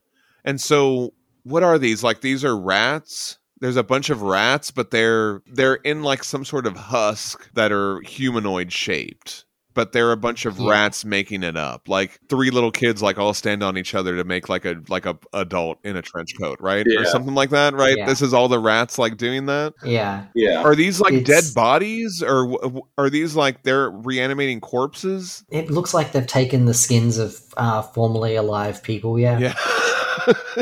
Formerly alive people. I like that term. Well, I don't want to speculate on what happened to the people. Sure, yeah. I don't know either. I mean, that's what I was thinking. They could be dead. They could be a, person that's been stripped of their flesh and wandering around attacking people. Right. I guess there's a skinless boy, Ooh. right? So there could be other skinless things. I don't know. Anyway, this was another... But with the holes cut in all over the place so that they can all peer out. And see what they're doing. Just an incredible reveal. And again, like, just another way to do the horror that I haven't really seen. Like, a lot of this feels really fresh, and just kind of interesting. It's not... I mean, it's disgusting, obviously, and all of that. But, I mean, it's also... I don't know. I can't help but find myself really interested by it. Like, how is this happening and what is this? And I want to think about this more and know a little bit more about it, even though it's like horrific, right? I mean, it's just like, it's one of those things where, like, on so many levels, it's horrifying, but at the same time, there's this fragment of there's a bunch of rats that just want to be human. Yeah, that's almost cute, It is. Yes. It's going to be the prequel to Ratatouille. Oh, I mean, he starts off underneath the toque, but, sooner or later he's going to move on and take over Linguini's flesh. Yeah. Oh, yeah, definitely. Oh, man. Yeah. Oh, amazing. Each flavor was totally unique. So Cammy says to one of them, you plow these fields so you can know what it is like to do the work of man. Now I want you to come with me and help me tend to man's other business. So I guess they're out there plowing the field. That's really interesting. Yeah, it is kind of interesting to think about that. These mice or whatever, these rats want to be people. And they're like, yeah, this is what people do. They push around this thing. They plow the fields. And of course, man's other business is war. Yes. Oh, yeah. That is other business. You're right. We cut back over to Emmy, and she's hanging up the clothes, and she's thinking to herself, strange how something so tedious as tending the wash soothes her now. And if she could hide forever between the rows of drying blankets and work clothes, she might have been tempted to do so. I really like that. Yeah, just like there is comfort in just like doing chores around the house and just, I don't know, doing that mundane stuff. Yeah, I was going to echo that sentiment. It's just like there's just something that's just like kind of doing a mindless task, but it's like, you're comforted in it. But it's also, Emmy staying in touch with being human. And that's kind of like the running theme throughout it is like, no, she's not going to create the 10 people to do it. She's going to do it, and work through all those things. And she's going to enjoy some of that too. As she's out there hanging the laundry, the skinless boy approaches and she says, "Have you been following her? I hope you've been careful. If she had seen you well, I don't know what I would do if she took you away from me." The skinless boy standing there, but the skin is hanging like the clothes on the line. He says, "Never, friends." She goes, "I know. We are, aren't we? Do you think the others are as loyal as you? Some of them, but not all. You know what I need to do then. You're no longer my spy. Instead, you're my ambassador. Do you know what that means? Do you know that word? Ambassador?" And he's like, the skinless boy's taking the hand of the skin. I don't know. I like that little gesture. What is he doing there? Like saying hi? Or I don't know. Isn't that what an ambassador does? I don't know. I was trying to think, like, what is that little mannerism there? I think it's just a comfort thing. Yeah. I mean, he's about to put himself in danger. Right. He holds his own hand for a little bit. She says, "It means you're representing my interests out there in the world. It means I trust you." We cut back to Cammy, and she's with the butler. They're out there in some abandoned shack or something, some barn. There are like some harpies, right? Or something. She's like, "You're not the type to roost. You want to be out there soaring through the night. You want to hunt. Being trapped, being unable to do what you're made to do, that's something I understand. But something you've been waiting for is here. Now you can fly. Fly for me." I love the watercolor on this bottom panel here as we see the harpies fly out into the night. So again, Cammy is just on her like tour throughout Harrow County, just stirring up all the haints. Oh, yeah. Kind of like unleashing some of that a little bit more than what is already, like, they've been out there, but they haven't been like going crazy, so she's kind of like getting her little army together or whatever. Yeah. Back with Emmy, she's walking out into the woods and she comes across Cammy and the butler. She says, "There's so many things to see, so many wonderful creatures, all left like gifts for the two of us. And we can use them too." And Emmy pushes her away. She's like, "I know what you want to use them for. I won't. I know, and I won't stand for it." I just love that, like, even in this scene, you can still see she's got the rotten stains on her face still. Oh, you're right. That's a nice little tell right there. Yeah. Gross. Oh, I know. yeah. Cammy's such a wonderfully constructed character. Yeah. Well, and her fancy dress is all covered in like mud and blood and shit like that. Yeah. She really is. I do like the moments that she has with all the haints. I love all the little scenes as she's going through and like recruiting. And then we're getting to see some creatures that we haven't seen yet too, which I think is interesting. But Emmy says to Cammy that they got along fine without her. And we'll be fine once you're gone. You don't belong here. Don't belong here, Cammy asks. It should have been you who was dragged from this place. This is my home more than it is yours. And I plan on taking it back. And so we get this great reveal. The butler holds up his lamp, and behind Cammy are all the haints that she's been recruiting and some other ones that we haven't even seen yet. And Mr. What's-His-Name with the knife. I like that he's back there too. He's like, what? This dude too with his knife and his cigarette. He's back there. Yeah, except the knife's even bigger now, like she's been... Oh, yeah. Him a little bit. Like, it's no longer that steak knife. It's yeah, you're right. No, it's like a dagger. Yeah, it's a lot bigger. This last page right here. In the library edition, you see the pencils of it, and then you also see the inks. Oh, nice. Cool. Yeah, I'll get pictures of it and send it to you, John. That would be great. Yeah. But I like how like she's saying like it should have been you take it away because this is my place and like I belong here. This is my home. I mean, she's assuming that had she been raised there, she'd still be the same person. But if she had been raised there, she probably would have been raised by Emmy's paw, and she probably would have turned out similar to Emmy. Right. Yeah. Interesting. Yeah. Is it the nature versus nurture, I guess, or whatever? I don't know. Who was she raised by? Like, I guess we don't know any of that. Exactly. There's so much to explore there. I mean, we even get little hints too about Emmy that we don't really know yet. Like in the scene back in the, I think it was the 6th issue, where they're digging up, in the ground, and like they're talking about, their mother, Hester Beck. But at the same time, there's also mentions about Emmy's mother, Oh, the mother who right, actually raised her. Right. And Yeah. we're getting a few hints there that are pretty interesting. I just got to point out here we got like a giant salamander thing. I like him. We have like a snake back there. And then there's something that's like just like teeth and hair, it looks like, or it's just like, I don't know what that is back there, but that's pretty cool too. Oh yeah. Yeah. That is creepy looking. This issue 8 cover is incredible. I fucking love this so much because, if you're reading them all in one go, you get this one reveal where you've got Cammy and all her little army of creatures, and then the issue ends there, but then you immediately get the issue 8 cover, which has Emmy and all her little creatures, I guess. We have the skinless boy, Priscilla, the flaming skeleton, and the beast. So I thought that was really cool, and it really pumped me up for this issue. Like when I saw this cover, I was like, this is going to be good. This is going to be a great showdown or whatever. It's one of those covers too that really shows Tyler Crook's influences. Yeah, down the bottom with the apologies to Hal Foster. Oh, you're right. Okay, so what is this paying tribute to? Because I thought the posing looked familiar, but I don't get that reference entirely. So I sent you a link in chat. You'll be able to see the image. Oh, wow. It's from Prince Valiant. Yes. That is so cool. I'll put a side-by-side comparison. So this is from the old school Prince Valiant. What is it, is this from the strips, the comic strips, right? The newspaper strips? I love that. Yeah, so it's Prince Valiant and he's surrounded by a bunch of his knights and warriors. Really nice. Yeah, it's exact same posing and everything. I love stuff like that. Same. Opening on this double splash page, we get Harrow County in the trees. It's like all the hanging. What are those trees called? There's a certain tree that has this.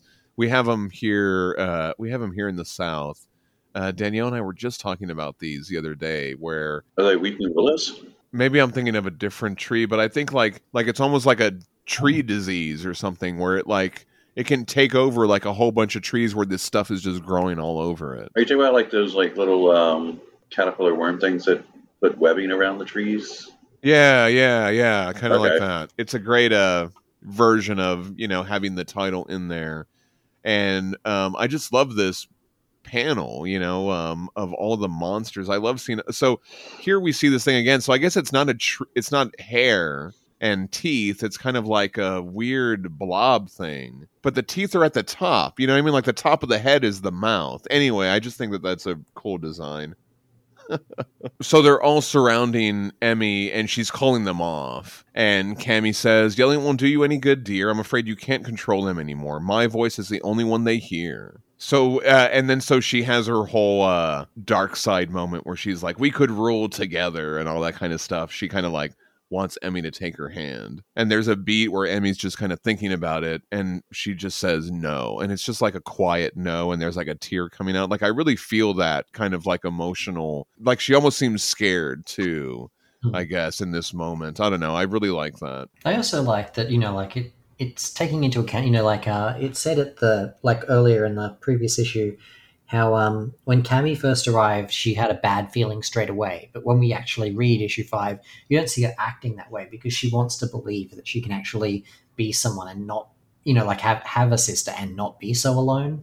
And I feel like, in this moment when she says that no, it's finally letting go of that, the chance of that ever being a thing. Right.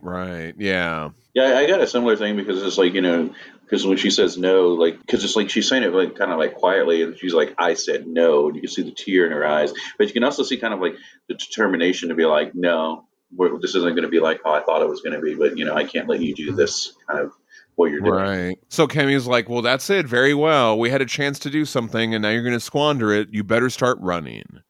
And so she sends the monsters after her. Emmy gets out of there. And when she does, she turns to the butler and she's like, "You have to follow her. I trust you. If these Harrow County specters can't teach her a lesson, the task will be yours." And the butler says, "And what about you, Miss Cammy?" And she turns and looks at him. That expression right there is just so evil and so treacherous. I remember when we first started seeing Tyler Crook's work in BPRD, Danielle was like, "Oh, is this that guy that draws facial expressions really good?" And I was like, "Yeah, that's that guy." And right here, I just feel he captures so much in this just wordless panel of just Cammy's face, of just her reaction to "What about you?" Yeah. The exact quote that she says here is not that she trusts the butler, just that there's no creature I trust more than you. Oh, right. Yeah. Which, like it echoes a sentiment earlier with Emmy when she's talking to the skinless boy, and she tells him explicitly that she trusts him and that they're friends. You kind of get to see the other side of this relationship here. It'll develop over the next few pages, but I do like that they explicitly put that line in there because of what we learn about him. Right. Okay. But her response when he says, "What about you?" She says, "You punish her in your way, and I'll punish her in mine." And so that immediately made me fearful for the dad. I was like, and it's interesting how they play with you like that, because we hated the dad in the last one. And now I'm like, oh, I really hope that she doesn't go after the dad. But it's only because Emmy has a relationship with him that I guess I care about that character. But yeah, they really draw you into those emotional beats. I love this top panel where she's running, and then like in the background, all the monsters just make like a giant shape of the whole crowd of them, and you see like part of them sticking out here and there. But I think that's really well done. I like that. Oh yeah, definitely agree. I think the other reason why you kind of get more attached to the father in this one is because you certainly understand where he was coming from a lot more now that you're seeing Cammy and kind of going, she's just the tip of the iceberg of what Hester would have been. Yes. Yeah. Okay. Yeah. Okay. Yeah, that makes sense. We haven't seen that full on, like, just malicious intent yet, really. Yeah. I mean, a little bit here with this character. But as Emmy's running away, we get some great action beats here as all like the monsters are coming out together. We see that thing that was in the cesspool or whatever, the bone sauce guy. He comes out. He says, "I'll squeeze out your bone sauce for my bath." So that's pretty great. I like that. And we also get the harpies coming down and trying to get Emmy. And again, just these sound effects are incredible. I know, they're so good. I know. So we get the first when she trips over the wood, then when the water comes down to get that bone sauce guy or whatever, it says sploosh. That is so cool how they did that. See, this is what I love about when you have an artist, drawing their own sound effects, is like the way it's built into the art. Because obviously, the sploosh, you can really see how that, how that just takes on a whole other life. But even just with little things like the snicked, thick, thack bit, like, because Tyler Crook is doing those sounds himself, there's no detail behind them. Like, there's color, but there's no line work, because he knows exactly where they're going to be sitting, so he's left space for it. Oh, okay, yeah. Oh, yeah, I never actually thought about that. It just functions a completely different way. Yeah, because you can really see it in the scree right here on the harpy. He's left a space right there to put that, and it just fits so well. I mean, it's just a clever way to incorporate that into the art. Those are really nice. Yeah. I mean, don't get me wrong. There are some really good digital letterers that will like incorporate sound effects over the top, but it doesn't quite scratch that itch the same way it does for me, having it drawn on the page as if it was always meant to be there as a part of the art, utterly inseparable from it. Yeah. Oh yeah. Incredible that you could get the artist and the letterer in one person, one person to do both. Oh, yeah. That's really cool. Yeah, so Emmy reveals she's got her own army, right? We see the flaming skeletons and the skinless boy and all the other characters that she's kind of got on her side back there. We see Priscilla and some other ones. It looks like there's some more of those, kind of whatever that creature is. Yeah. She says, "You want to catch me? Well, come on. Don't you dare keep my friends waiting." And so they have a big old bash out here. We see the skinless boy go after that dude with the knife. I like that. Get him. Get that horrible guy. Oh, man. You even see, like, I guess one of these flaming skeletons, it sets one of those humanoids on fire with the rats, and you see the rats jumping out. Yeah. That's nuts. Yeah. What a cool little detail to put in there. There's part of me that, would really love to see this converted into a TV series, but then I think of stuff like this, and I'm like, if they did something like this, they'd most likely have to do it in CG, and you couldn't get the same kind of life out of it. I mean, it would be great if they could attempt it in animatronics to a certain extent, but this kind of stuff is just would be so expensive on a TV budget. Yeah, it really would. Oh yeah. I was thinking about what the actress who plays Emmy would have to do in an episode like this, because you have to play two different characters. Yeah, I know. Yeah, I mean, and it's not just two different characters, like where they change the costume and everything, but it's like you got to project, completely different. Like experience in growing up. Like one of them's going to have an accent from the South, the other's going to have a New York accent. Wow, yeah. That would be really cool to see, actually. In the middle of all this, Emmy runs into the butler. I'd never do anything to hurt my mistress. Killing you, though, I can pretend even for a moment that I'm free. That tells me there is some underlying, I don't know, resentment or something. There. Yeah. And just then, the beast Haint, it just pops out, and it's just incredible. I love this. There's this huge sound effect as it growls at the butler, and then just like punches him into the ground. What a great save. And it's cool too, because like you don't expect this character to come out. It hasn't, if anything, you would think, at least I would think, that it would be on Cammie's side. And I didn't even notice that it wasn't there with her little army. You know what I mean? Like that detail totally passed me by, but I would have thought that character would have sided with her over Emmy. You know what I mean? Yeah. Well, I mean, that's the great thing about this design too, is that he can melt into the darkness so well that, if you just have a scene with glowing eyes in the distance and a black background, you're just like, your brain just puts him there, even though he's not really. Yes. And even Emmy says, I thought you would have thrown in with my sister in her haints. You say you ain't heard what called me up, and maybe that's the way of it, the beast says. She would have known my reason straight away. But you can't suss the reckoning of them what's so different, the unnatural. She invited me to a picnic. So, yeah, that's great. Was he so offended that she invited him to a picnic or something like that? Is that what's happening here? There is a really complicated thing going on here. Eventually, we'll be able to talk about what he has understood about the situation, but it's way too early for Okay. Anyway, I mean, either way, I enjoyed that line there. I thought it was cute. So Emmy runs into the house, and so as she's running, look at this panel as they're focusing up, like you see her running up to it, even though it's not there. Like I even see like the whole shaky cam type of thing. You know what I mean? The way that they illustrate that is so interesting. And then even as she bursts through the door, there's a lot of motion there. That one panel leading up to the door, that's just the door, kind of reminds me a little bit of Evil Dead, when the camera it's exactly that. It's exactly that kind of Sam Raimi shot. And I love her franticness as she slams open the door. Even the door is kind of like not even a solid shape. There's like some of that leftover residual motion or whatever. I don't know. It really just lends that frantic, just like interrupting out of nowhere, her bursting into the house. She tells Pa, they're after me. We have to bar the doors. Keep them out. He says, why don't you bring me the shotgun? And then she says, yes, Pa. And that's when we realize that that's Cammie. Oh, that was so awful. I hated that.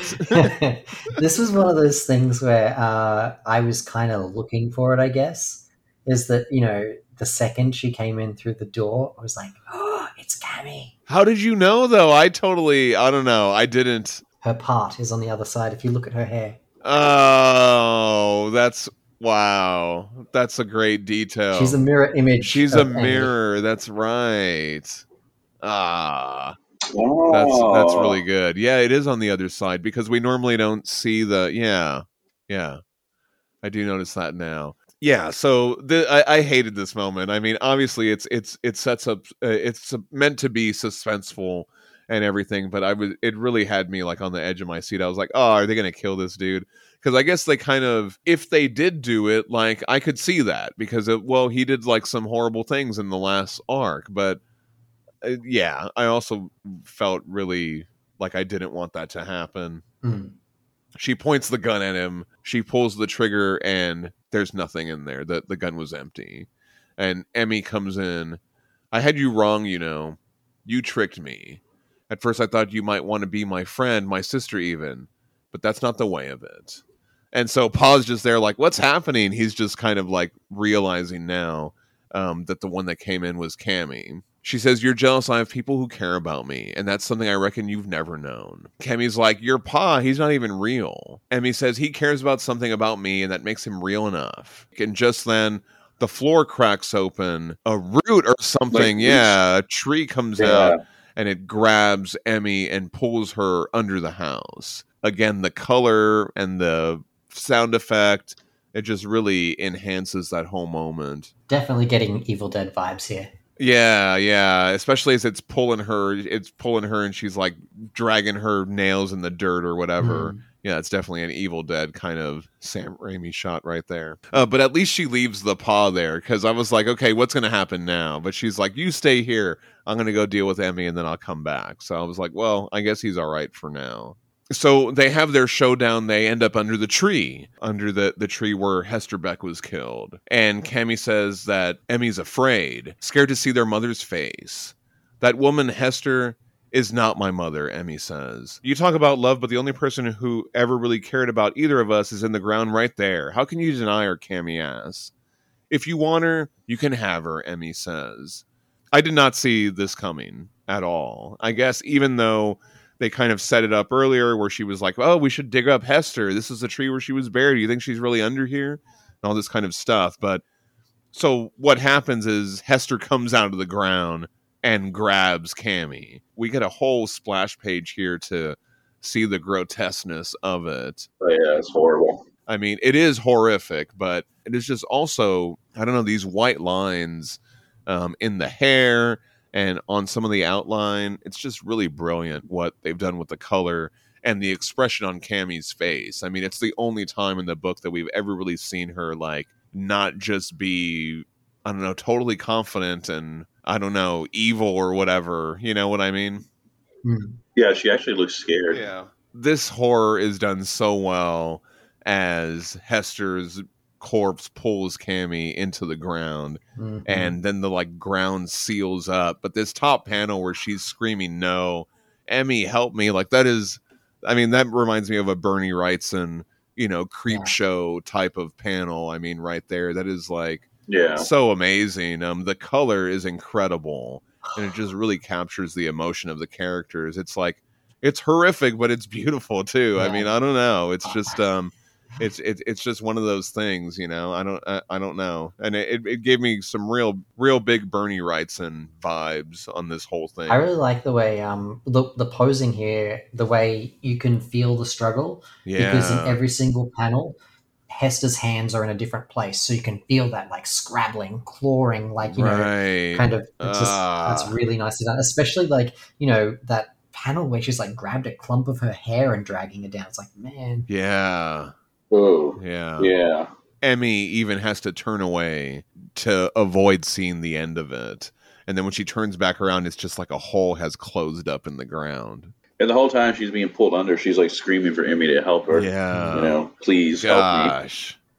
I mean, you're seeing yourself ask you for help as it gets like this horrific thing, happening to it. And anyway, just this last page, this reveal, I mean, it's just Emmy sitting in front of that hole. She says, I'm sorry. That's some good pacing. That's some good pacing right there. Mm-hmm. We cut back to the house and they're fixing up the house, because that thing like came out of the ground and pulled her under and all that stuff. Pa says, I don't mind the work. It reminds me that this is real, that I'm real, and that you and me are both real too. It's good they end that way, like it hits home that what they've been doing thematically throughout this entire arc. So I thought this was interesting. Emmy says, what happened to her? Do you think I made it happen? So she's unsure if she brought Hester Beck out of the ground to grab her, right? Is that what she's wondering? Yeah. Oh, that's what I gathered. Yeah. So what is your interpretation of that? I can't really give one because I know where this is going. Oh, okay. What do you think, Aubrey? What do you think? I guess me and you can talk about this. From my initial reading, I kind of feel like she woke up the corpse. Oh, okay. Yeah. I'm not 100% sure, but I mean, it just seems like she was unable to wake it up enough just to pull Cammy down. Right. Into the ground. I feel like maybe she had something to do with it, but maybe not that malicious intent of this thing is going to kill Cammy or it's going to drag her into the ground or whatever, but because she said, you want her, you can have her. So I think like she did something, while maybe that wasn't her intent. She did something.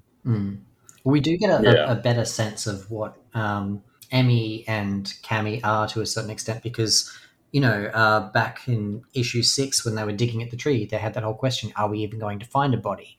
I mean, when Hester was buried and they were born, were they essentially a reincarnation of Hester, so there would be no body? You know, like, here we kind of get an answer to that question. Yeah. We actually see that, yeah, there is still Hester there, and Hester clearly wants something with both of them, because while it did eventually drag Cammy down, it grabbed Emmy first. So, you know, like the whole roots pulling. Oh, right, with Emmy, the roots. Yeah.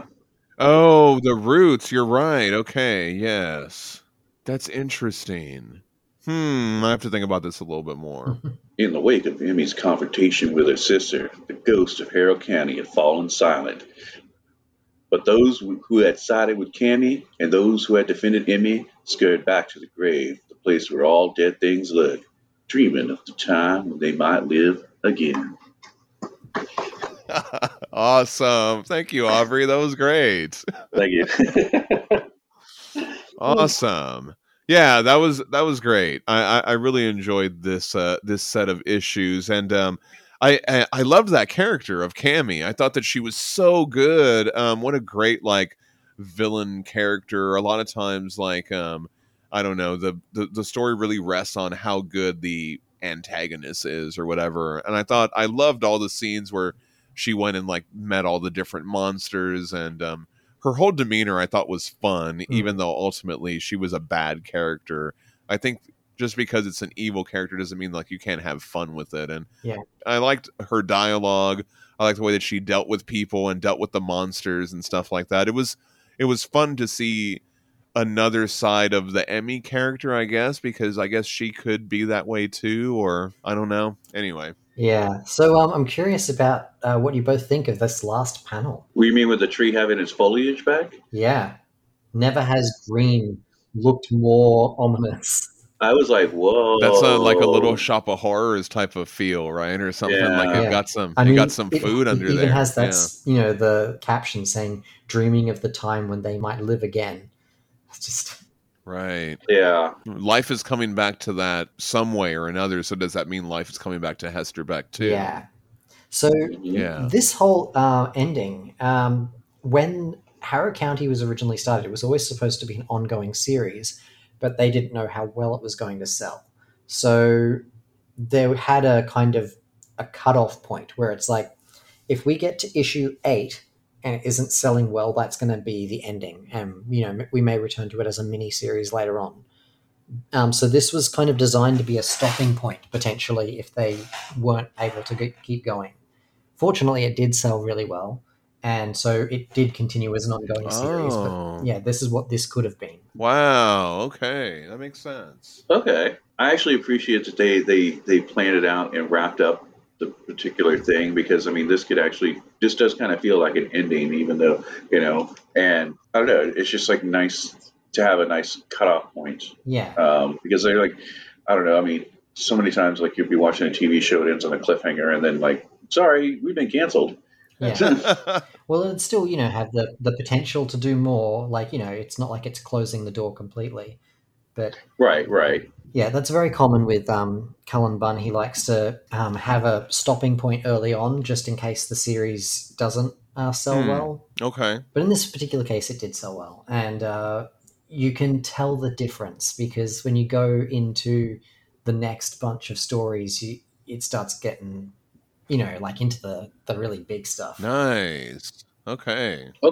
Did you want to talk about some of the supplemental material, Mark? In the original issues, as part of, to try and get people to buy the singles, they put just one-shot little short stories in the backs of the comics. And occasionally they'd put like essays as well. And if you are interested in that stuff, you have to get the library editions, because it's not collected. Yeah, it's not in the omnibus version. And it's not in the trades either. Wow, that's interesting. Yeah, so it's strictly a library edition only kind of thing. It's, because the library editions are the deluxe for the fans that really love the series kind of thing. Yeah. Very cool. Yeah. So there are a couple like little stories and essays. I thought it was kind of interesting. So you got Tyler Crook, you got Cullen Bunn, and then how do you say it? Mawort, I believe. It's essentially, I think, Tyler Crook's significant other. Yes, Yeah, so partner. Tyler Crook's partner. They all write essays, and they're really cool about like weird ghost stories and, like kind of like Southern mystery stories or weird stuff that happens. So, Mark, you mentioned like there's that shot of the skinless boy sitting under the house as the lightning is going, and Cullen Bunn talks about a story that someone was there. He saw someone under his house, right? Yeah. Is that what you're talking about? Yeah. There was like a dude living under there or something, or he was squatting under there. Yeah, I can totally relate to that sort of thing too. Have you seen that kind of thing? A couple of times actually. So one time, this is when I was a real little kid, is Christmas morning, so it would have been like about maybe 3 or 4 in the morning, and this guy, I was woken up with a guy pounding on my window because someone had beaten him over the head with a fence post, and he had blood running down. There was like these bloody marks all over my windows. He was like trying to call for help. Oh my god! Holy shit!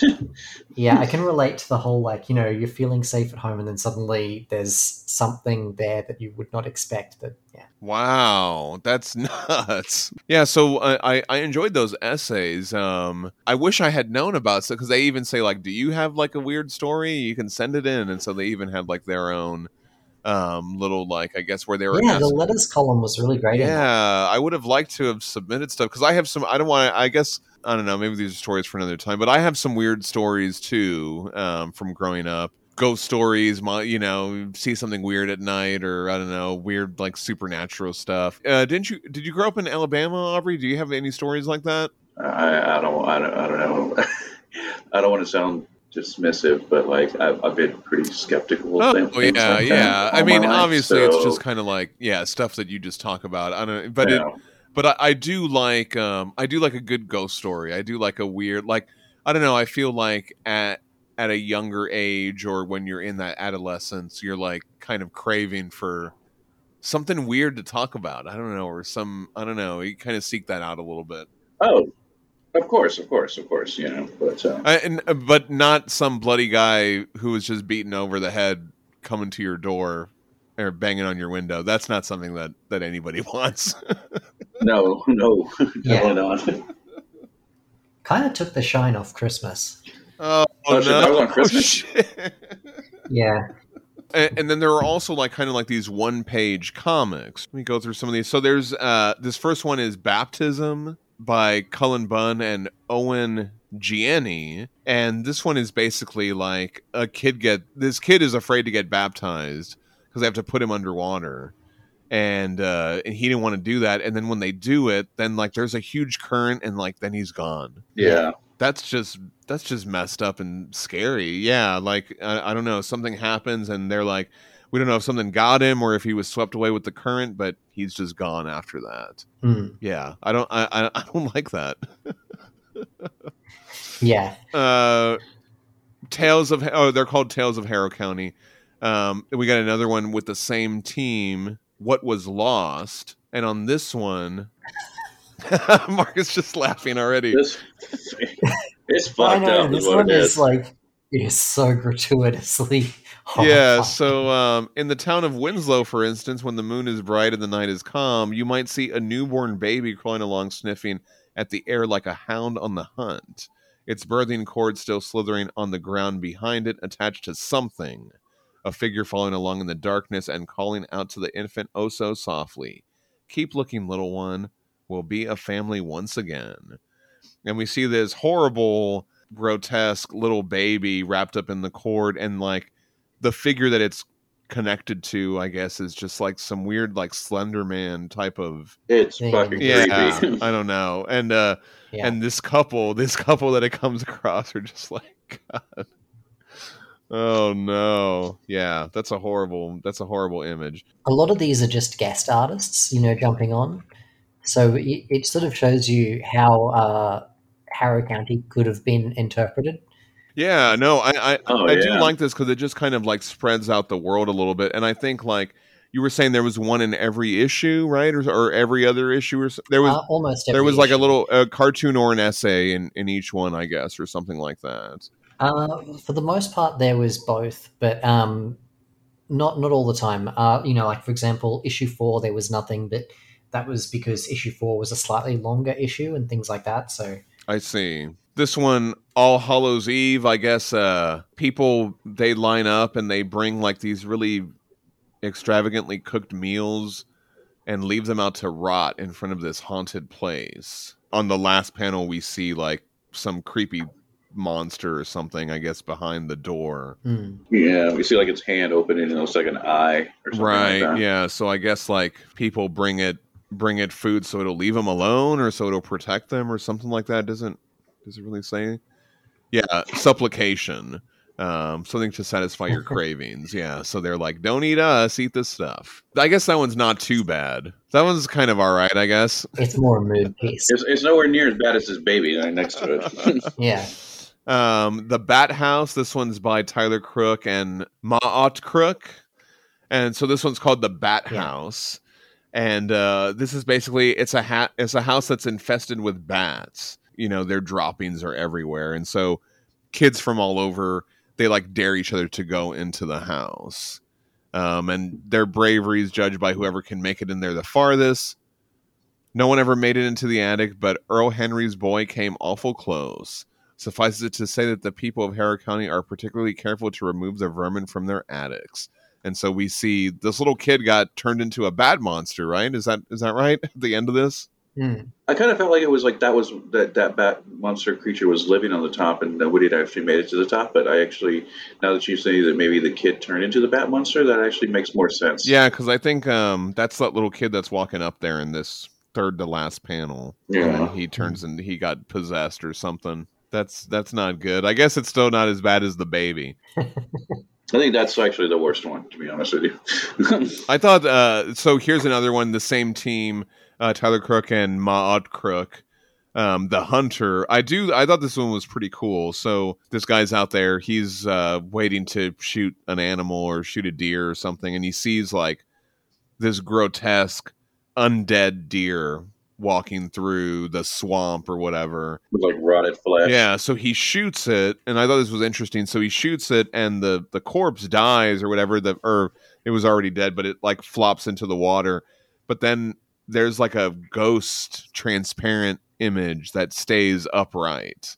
And so the man looks at it and then it looks at him. And then on the last panel, we just see a bloody mess and the guy is gone. So I guess like he shot the thing and then the thing got him. It's sort of like almost like the creature is taking its revenge on hunters one by one. Oh, okay. See, I like that too. Yeah, because it's called the Hunter, right? And so you think it's this guy, but it's really the monster is the hunter. This one is called Daughters, written by Tyler Crook and art by Kat Faris. This one was so odd. So this woman works in a lumber mill. She's alone and she has an accident where her arm is cut off. So she goes to the hospital, and during the recovery, she conceives and births a daughter in the hospital, and the child was a splitting image. So then she kept having more accidents over the years. We see now her leg has been cut off in another accident. And so on the last panel, all her limbs have been cut off, and then she has a daughter for every limb that has been cut off. And they're like positioned where like two are like in the place of her legs and two are in the place. I don't know. It's just so weird. This almost seemed like a Mike Mignola type of, I don't know, that weird kind of like out there kooky type of folktale type of thing. You know what I mean? I don't know. It almost reminded me of that kind of sensibility that we get from him sometimes. It made me think of like, this is like really creepy and weird, but also kind of wholesome. Yeah, I mean, she seems pretty happy there. She says, don't worry about me, though. I take solace in my beautiful daughters. And they all look exactly like her. Yeah, they all look exactly like her. So she's like made other versions of herself that do have limbs. I don't know. That one's bizarre. Kat Farris, she actually has done another comic with Cullen Bunn that came out only last year, The Ghoul Next Door. It's like a children's graphic novel. I definitely recommend it. Nice. Okay. I like that. And then I loved this last one, Mold by Tyler Crook and Simon Roy. I really liked this one just because one time Danielle and I lived in a house. The mold was so bad. First of all, I kept getting sick all the time because I'm allergic to mold. The mold was so bad that it ate an armoire that Danielle had. Like it literally, like the mold came up from the floor and got into the dresser, and we had to throw it out. And it was like at the time it really sucked. Reading this comic, it makes me laugh about it a little bit. But yeah, we had to move out of that place. It was horrible. That place should have been condemned. Anyway, so there's this home, and there's this like giant mold stain. And so the mold stain, it's almost a whole silent page of panels. And so the mold stain, it grows like a mold man over a couple panels that like comes out of the wall and then just immediately crumbles into all this dust. When it crumbles, I was like already rubbing my eyes, like just from looking at that panel, like, oh my God, I can just imagine all the spores and everything. And then imagine the smell. I know. And then so the last panel is like a real estate agent bringing like a couple and their baby in there. She says, "Now there's a tiny bit of water damage, but other than that, the house is in tip-top shape. A fine place to raise a family." Ugh. So there's a lot of flooding. There's a lot of flooding in Houston. So like we do have houses that get all fucked up with mold. I could smell this comic right here. Yeah.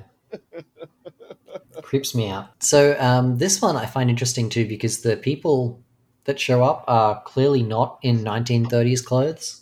Oh, yeah. Oh, right. So you're kind of getting a sense of what Harrow County could potentially be because very early on, Cullen Bunn had this idea that, they are going to tell an ongoing story in the 1930s, but it can really explore any time. And, like there's the door is open for them to leap around to different times and explore other people that have lived there. And so I guess like Harrow County still exists, or there's still in the modern times, I guess there's stuff going on there. So that's really interesting. I mean, even if I guess we still have a lot more to read through here, but I guess they could expand, or they could see, they could pay homage to things, or I don't know, maybe that tree is still there. Right.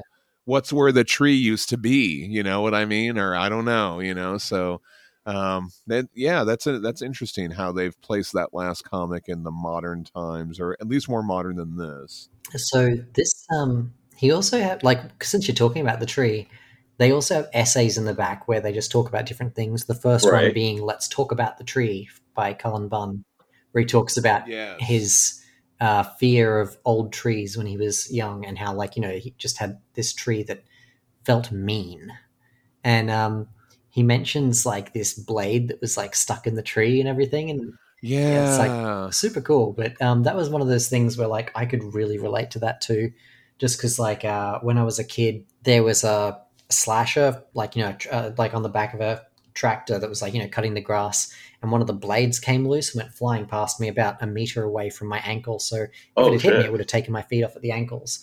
And oh my God, the blade just smacked into a tree and buried in so deep no one could pull the blade free.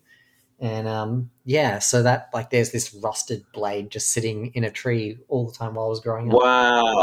Wow, that's an incredible story. Yeah, and he does talk about it, how for some reason his dad went and pulled the blade out of the tree at one point, and he says, I don't remember why, but the big tree lost some of its magic that day. You know what I mean? I don't know, just that idea that there's a weird tree with a blade in it, and it's just I wonder, I guess there's a lot of trees that have weird stuff in them. I saw Reddit post the other day where someone was chopping some wood and they found glasses in the wood, like a pair of glasses. Oh yeah, like a pair of reading glasses.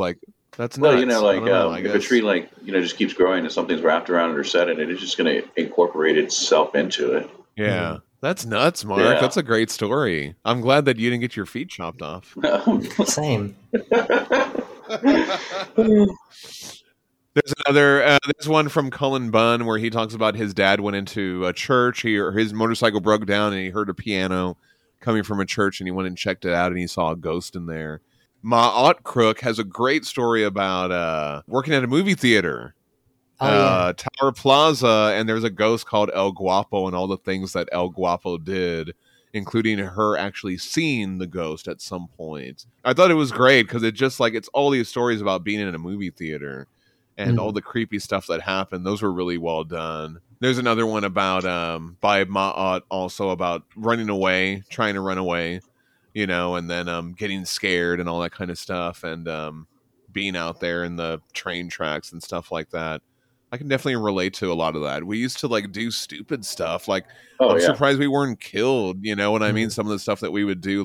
One time we went down into the sewers, through a creek. Oh wow! And then we ended up in the sewers, and oh wow, we saw a manhole cover. So then we climbed up to the manhole cover and we tied something on it through one of the holes. And then when we got out, we rode around on our bikes and tried to find where we were, and we couldn't find it. We were trying to look for a manhole cover that had something tied on it. Oh wow! So we could figure out where we were crawling around underground, and we couldn't find it. And I was thinking about it now, I'm like, what the fuck are we doing under there? We could have been what if something had happened? What if somebody had fallen and broken their leg, or we're down there doing what if they had switched the water on or something and we all drowned down there? Who knows? Dude. You know what I mean? God, it's so stupid. I don't know why we would do stuff like that, but it was just kids doing dumb stuff. I don't know. Yeah, we have. Anyway. My brain immediately thinks of if you did find the manhole cover and you can see that loop of thread and you're looking at it, then all of a sudden you just hear a noise underneath and then slowly it unties and then gets sucked down. We actually had these woods going behind my house when we were growing up, and one time we got lost in them. It was me and my sister and two brothers, or my two younger brothers. And it's actually kind of hilarious because they're not that big. I mean, it's long, but if you go far enough, you can hit the main road. Right. But we went the long way, and we're we couldn't find our way back. And next thing you know, I was like, "Hey, this looks familiar," and I jumped inside this ditch, and then we followed it all the way back. And we were and the woods were behind our house, but when we got back to the house, we were in the front of the house. It was kind of weird. Oh wow. Did y'all walk all the way around the earth? I'm just kidding. No, it's if you were to see a map of the area, it would make sense. Right. But the way we went, but it's just weird and dumb. But that's scary too, because that happens all the time. People get lost and they die out there, and they're and then they find them they were a couple maybe a mile away from their car or something like that, or less than a mile away from their car or whatever. Yeah, that's funny. Is when we got back home, my grandfather was didn't even know we were gone. Well, that's the thing too. Is my parents never knew where we were.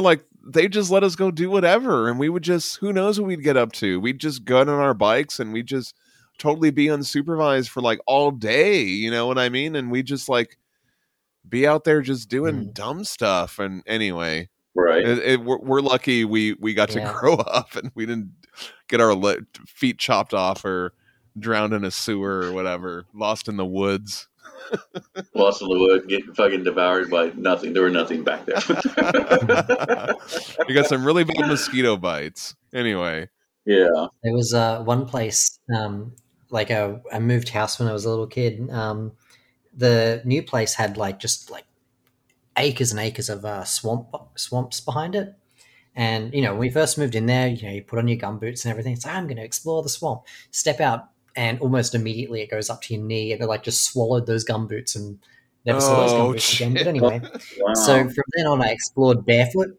But I liked going out into the swamps and exploring. And there was this one area where, you could see the kind of the water had a horrible oily surface to it. You could tell there was something wrong, and as you approached, you could feel the ground underneath your feet sloping out. So this whole swamp, by the way, is knee deep at least, and you can feel it sloping down. And I just remember exploring that area once, and that fetid kind of disgusting, it had a bad smell pool. It had a skeleton rise up out of it, and it was a dead kangaroo. Oh, that had, shit. fallen in there or something. Oh, But anyway, so when you get to the bone sauce creature in this story, it always reminds me of that. the bone Oh, sauce wow. guy, yeah. Mark, you Yeah. have some fucked up stories. You should write like a scary comic book or something. You need to write like the Australian version of Harrow County or something like that, man, because wow, Oh, you have some believe me, stories. like there are like no, my stories have nothing on like my cousins.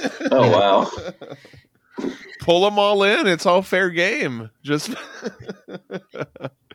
oh man, we gotta have we gotta have more talk like this next time we come back to Harrow County.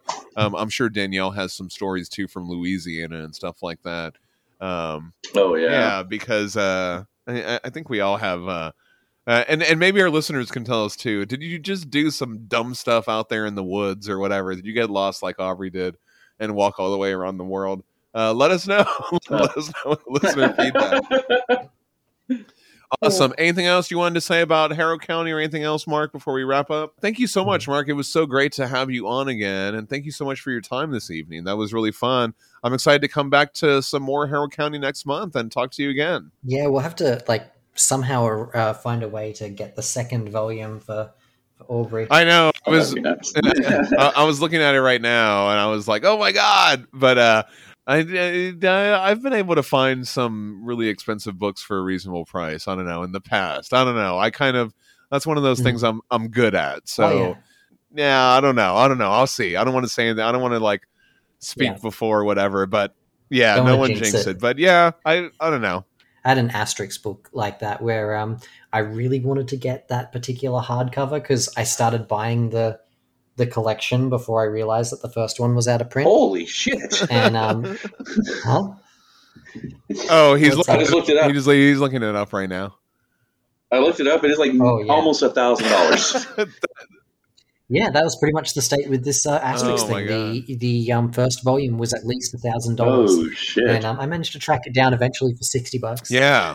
Awesome. Wow. You know, I guess listeners from the Hellboy book club will probably be angry, or I don't know, they'll want to like, but like for me it was Plague of Frogs #4, the hardcover. You know, I was trying to look for that one everywhere, and I couldn't find it, and people are asking $300 to $400 for it or something crazy like that. And I eventually found it for $80, which is still a lot. That's still a lot to pay for it, but like, yeah, that's relatively. I mean, when you consider the individual trades, like when they first came out, would have been $20 each. Yeah. Like it's not. Yeah, too it's bad, not, really. you know, and if I could find the Harrow County Library 2 for around that price, I think that would be a pretty good, you know, I don't know. I have my ways. Yeah.